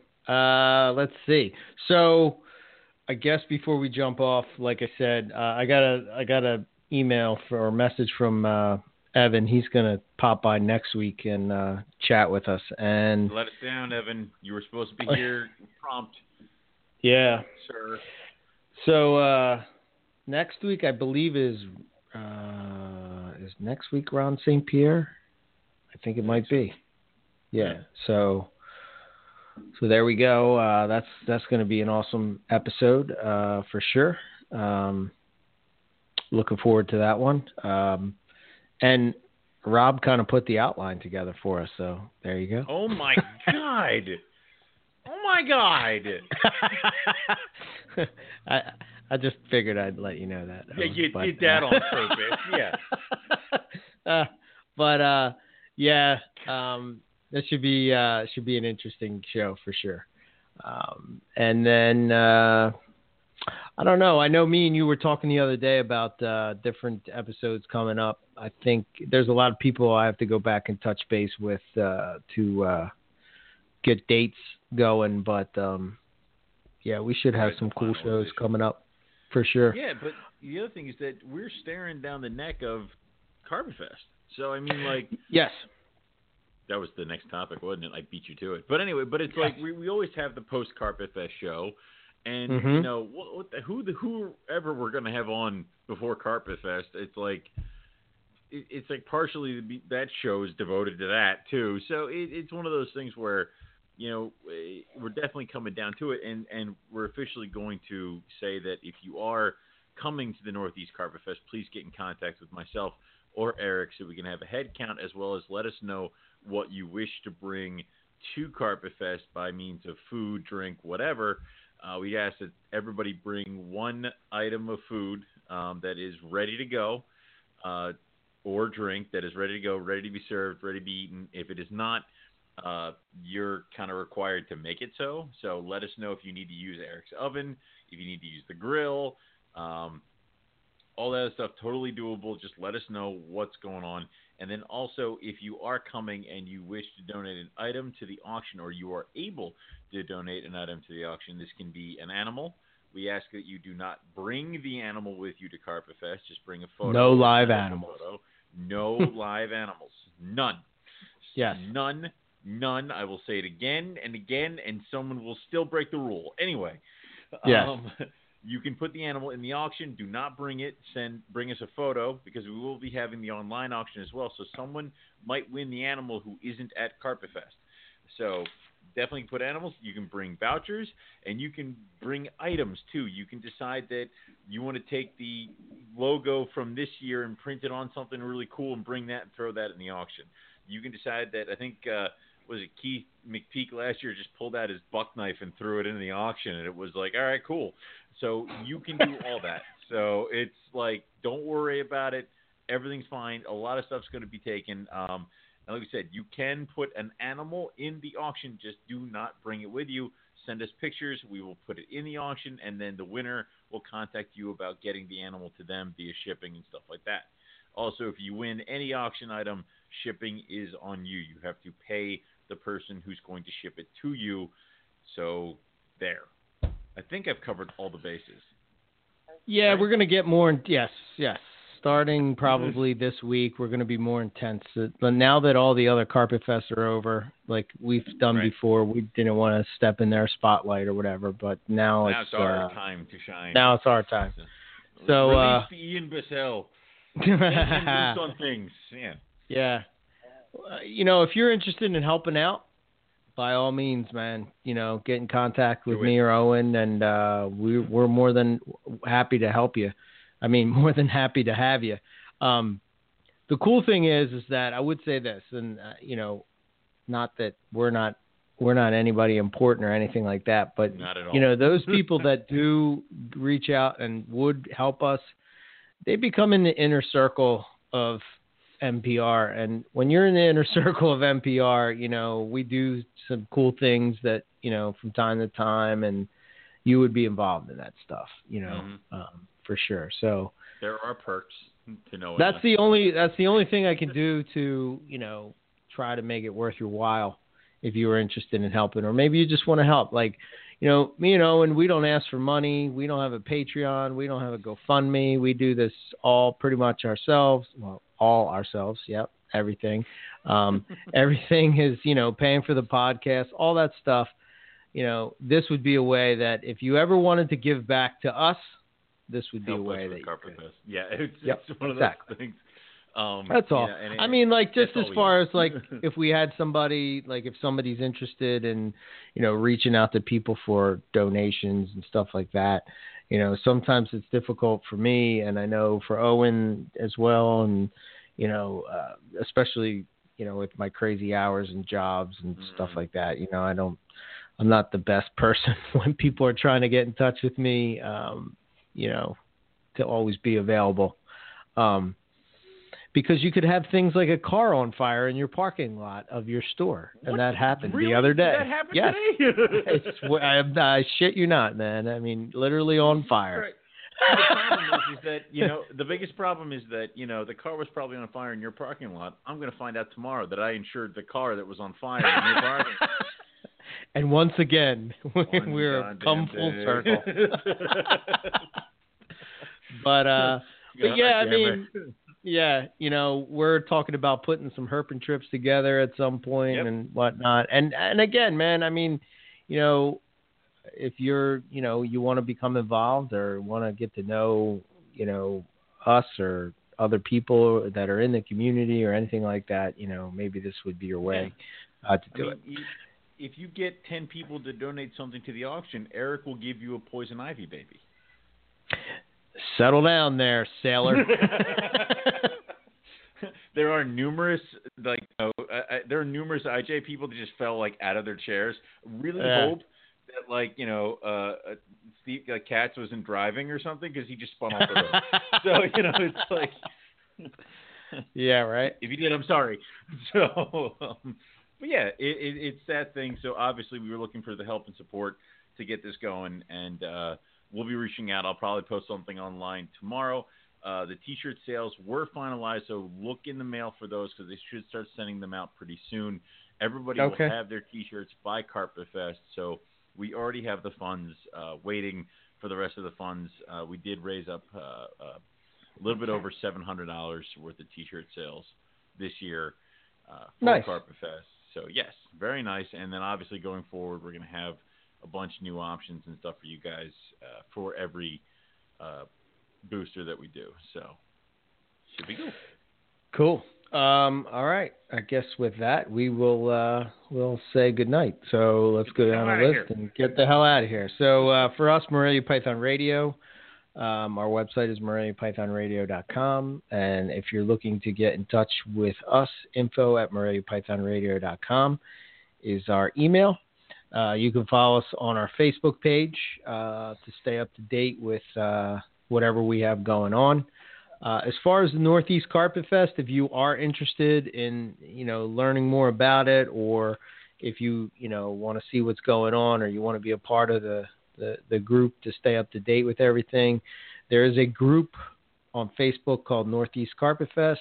That is where to go.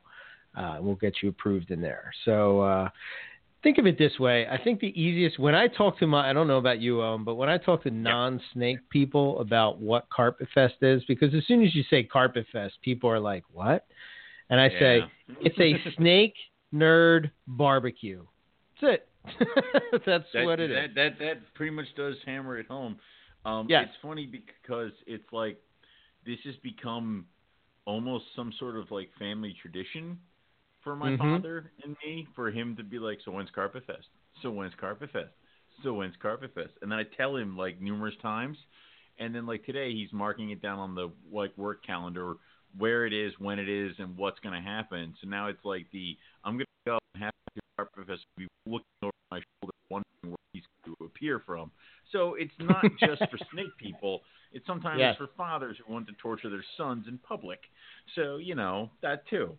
So, but that's pretty much what it is. It is a very large snake nerd barbecue, and we want everybody out there to come. You don't even need to do snakes. I was talking to a guy I know, Tom, who breeds tarantula at Havre de Grace. He does tarantula and ball python. And I told him about Carpet Fest, and he might come by. And I'm like, all right, that's what I want. I just want as many people as possible. So.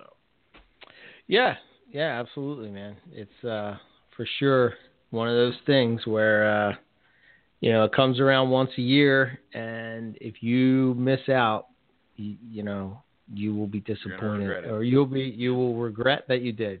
Kind of like Owen will when we go to Australia. Stop it! Yeah. Can we get through one episode without you bringing it up? No. Dude, wait till I come back from Australia. I don't want to talk about it. No. That episode, you might as well just... I quit. You better get sleep that night. I leave. No. Dear Eric, I need a leave of absence on I'm gone. December 12th. Talking about it.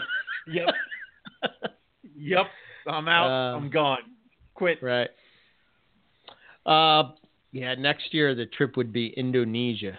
Man, I would love to go to Indonesia. I would go to Indo. Yes. That would be the following year. Maybe like some of those. Dude, how awesome would it be to go to Halmahera? I don't even know if you can get there or how. I'm sure you can. How do you get there? But there. Are you kidding me? Holy shit. We'll figure it out.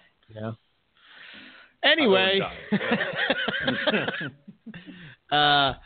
And then, so wait. We're talking Carpet Fest. I have to hit on this point. So, you know how I made the statement on the last episode about going to all the Carpet Fest? Well, guess our friends over in the UK decided that they're going to have a Carpet Fest in 2019.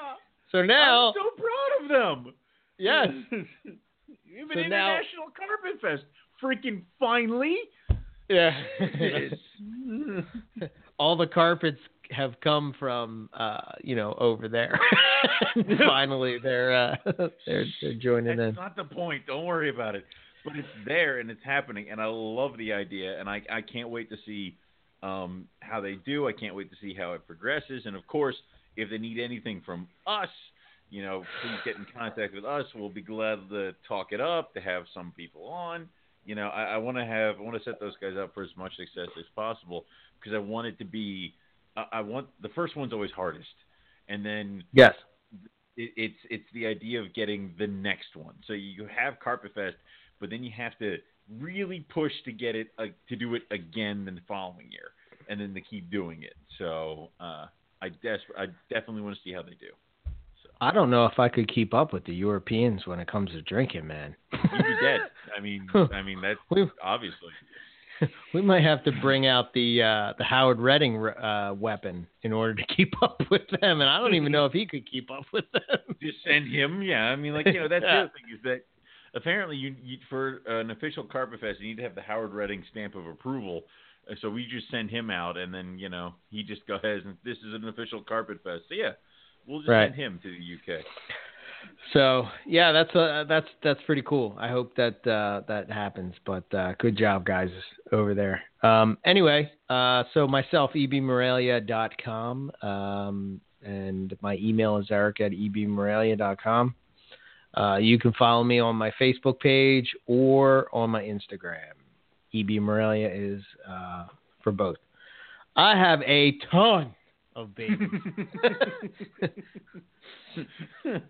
This will not be a year where I do not sell. I'm about to have Citrus Tigers hatching out. I have all my IJs are pretty much hatching out. I'm waiting on one more clutch. I got pretty good ratios on the double het Exanic Granite stuff. As soon as I pick out my pair, the first 2 clutches have shed. I usually try to get like 5 to 10 meals in these guys, and then once they're established, I will, hopefully they have some color. I'll pick out mine.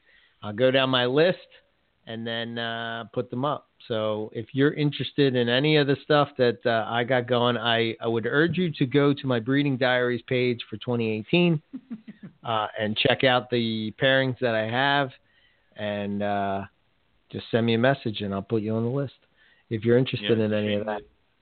It's a shame that Carpet Fest isn't in August, because then it would be like your door prize is you get a baby carpet python. You get it at Eric's house. Yeah, right. Here's your carpet. Please leave. It's like, yeah. If people are coming there, man, I'm selling adults too, so you might. Oh shit. Yeah. Damn. You might be leaving with a carpet if you want. Your voucher is up on that, is already on. I mean, I assume your voucher is already on, but we may want to just pick out one of your really nice adults and throw it on as a separate item, because, I mean, let's see how that goes. But I am thinking about upping for the Northeast Carpet Fest. So far, I think I've given one for everyone. Me too. Sucks. But it's, I mean, it's wonderful. Yeah. So we have the Southern, the North, what is it? The Southwest, Southern, Southeast. So 3. Northwest. So this would be the 4th voucher. Yeah. There'll be another one coming soon. So I'm thinking about either doing a couple of them or one big one, like big one. So I say do a couple of them, because then it gives the options of the people who didn't win the one to bid again. So it's like, all right, so if somebody beat you out for the one, well, they're not going to want to bid for this one, so beat them out again. So, yeah. And we're going to hopefully try to be working that out where we're doing a live auction, but we'll see how it goes. Yeah. But, we definitely will be doing some YouTube stuff from there for sure. Definitely. So, but lots of cool stuff. But anyway, if you're interested in anything that I got going on, just go over to my Breeding Diaries page. You can see what I have. I got the pictures of the babies that have hatched out so far, pre-shed, post-shed, etc. As they shed out, I put them up. So, check it out. And that's all I got. All right. So for me, you can go to rogue-reptiles.com. Check out all the stuff we have going on at Rogue. I have very few babies left over from last year. So if you wanted to pounce on one of them, now's the time to do it. Also, in the next coming weeks, roguereptiles.com will be completely overhauled and redone for a new platform and new kind of flashier. It's going to be very pretty. So keep your eyes peeled for that. A lot of stuff is going to remain Wait, the what? same, Your but a lot of website? stuff's going to change. Yeah, it's going to be completely redone. Did you switch companies that is doing it, or? I did, and then I also, my sister is doing a lot more web design stuff, so she offered, and I hired her, so she's going to redo the entire website. So very cool. Yeah. So there's who knows? Maybe I'll hire her. Yeah, I know, right? Depends on how well it goes. But also, you can go to Facebook.com, look up Rogue Reptiles there, give us a like. And the new website will have links to all this kind of stuff, as well as my Instagram feed, so we can get all that stuff going in that direction. As far as shows, I don't have any coming up that I'm vending because I screwed up and allowed Carpet Fest to happen the same day as Hamburg. But I will try to get back into Hamburg for the August show, and then we'll go from there. That's all we have for you guys tonight. What we'll say is thank you all for listening, and we're going to catch everybody back here next week for some more Morelia Python Radio. Good night.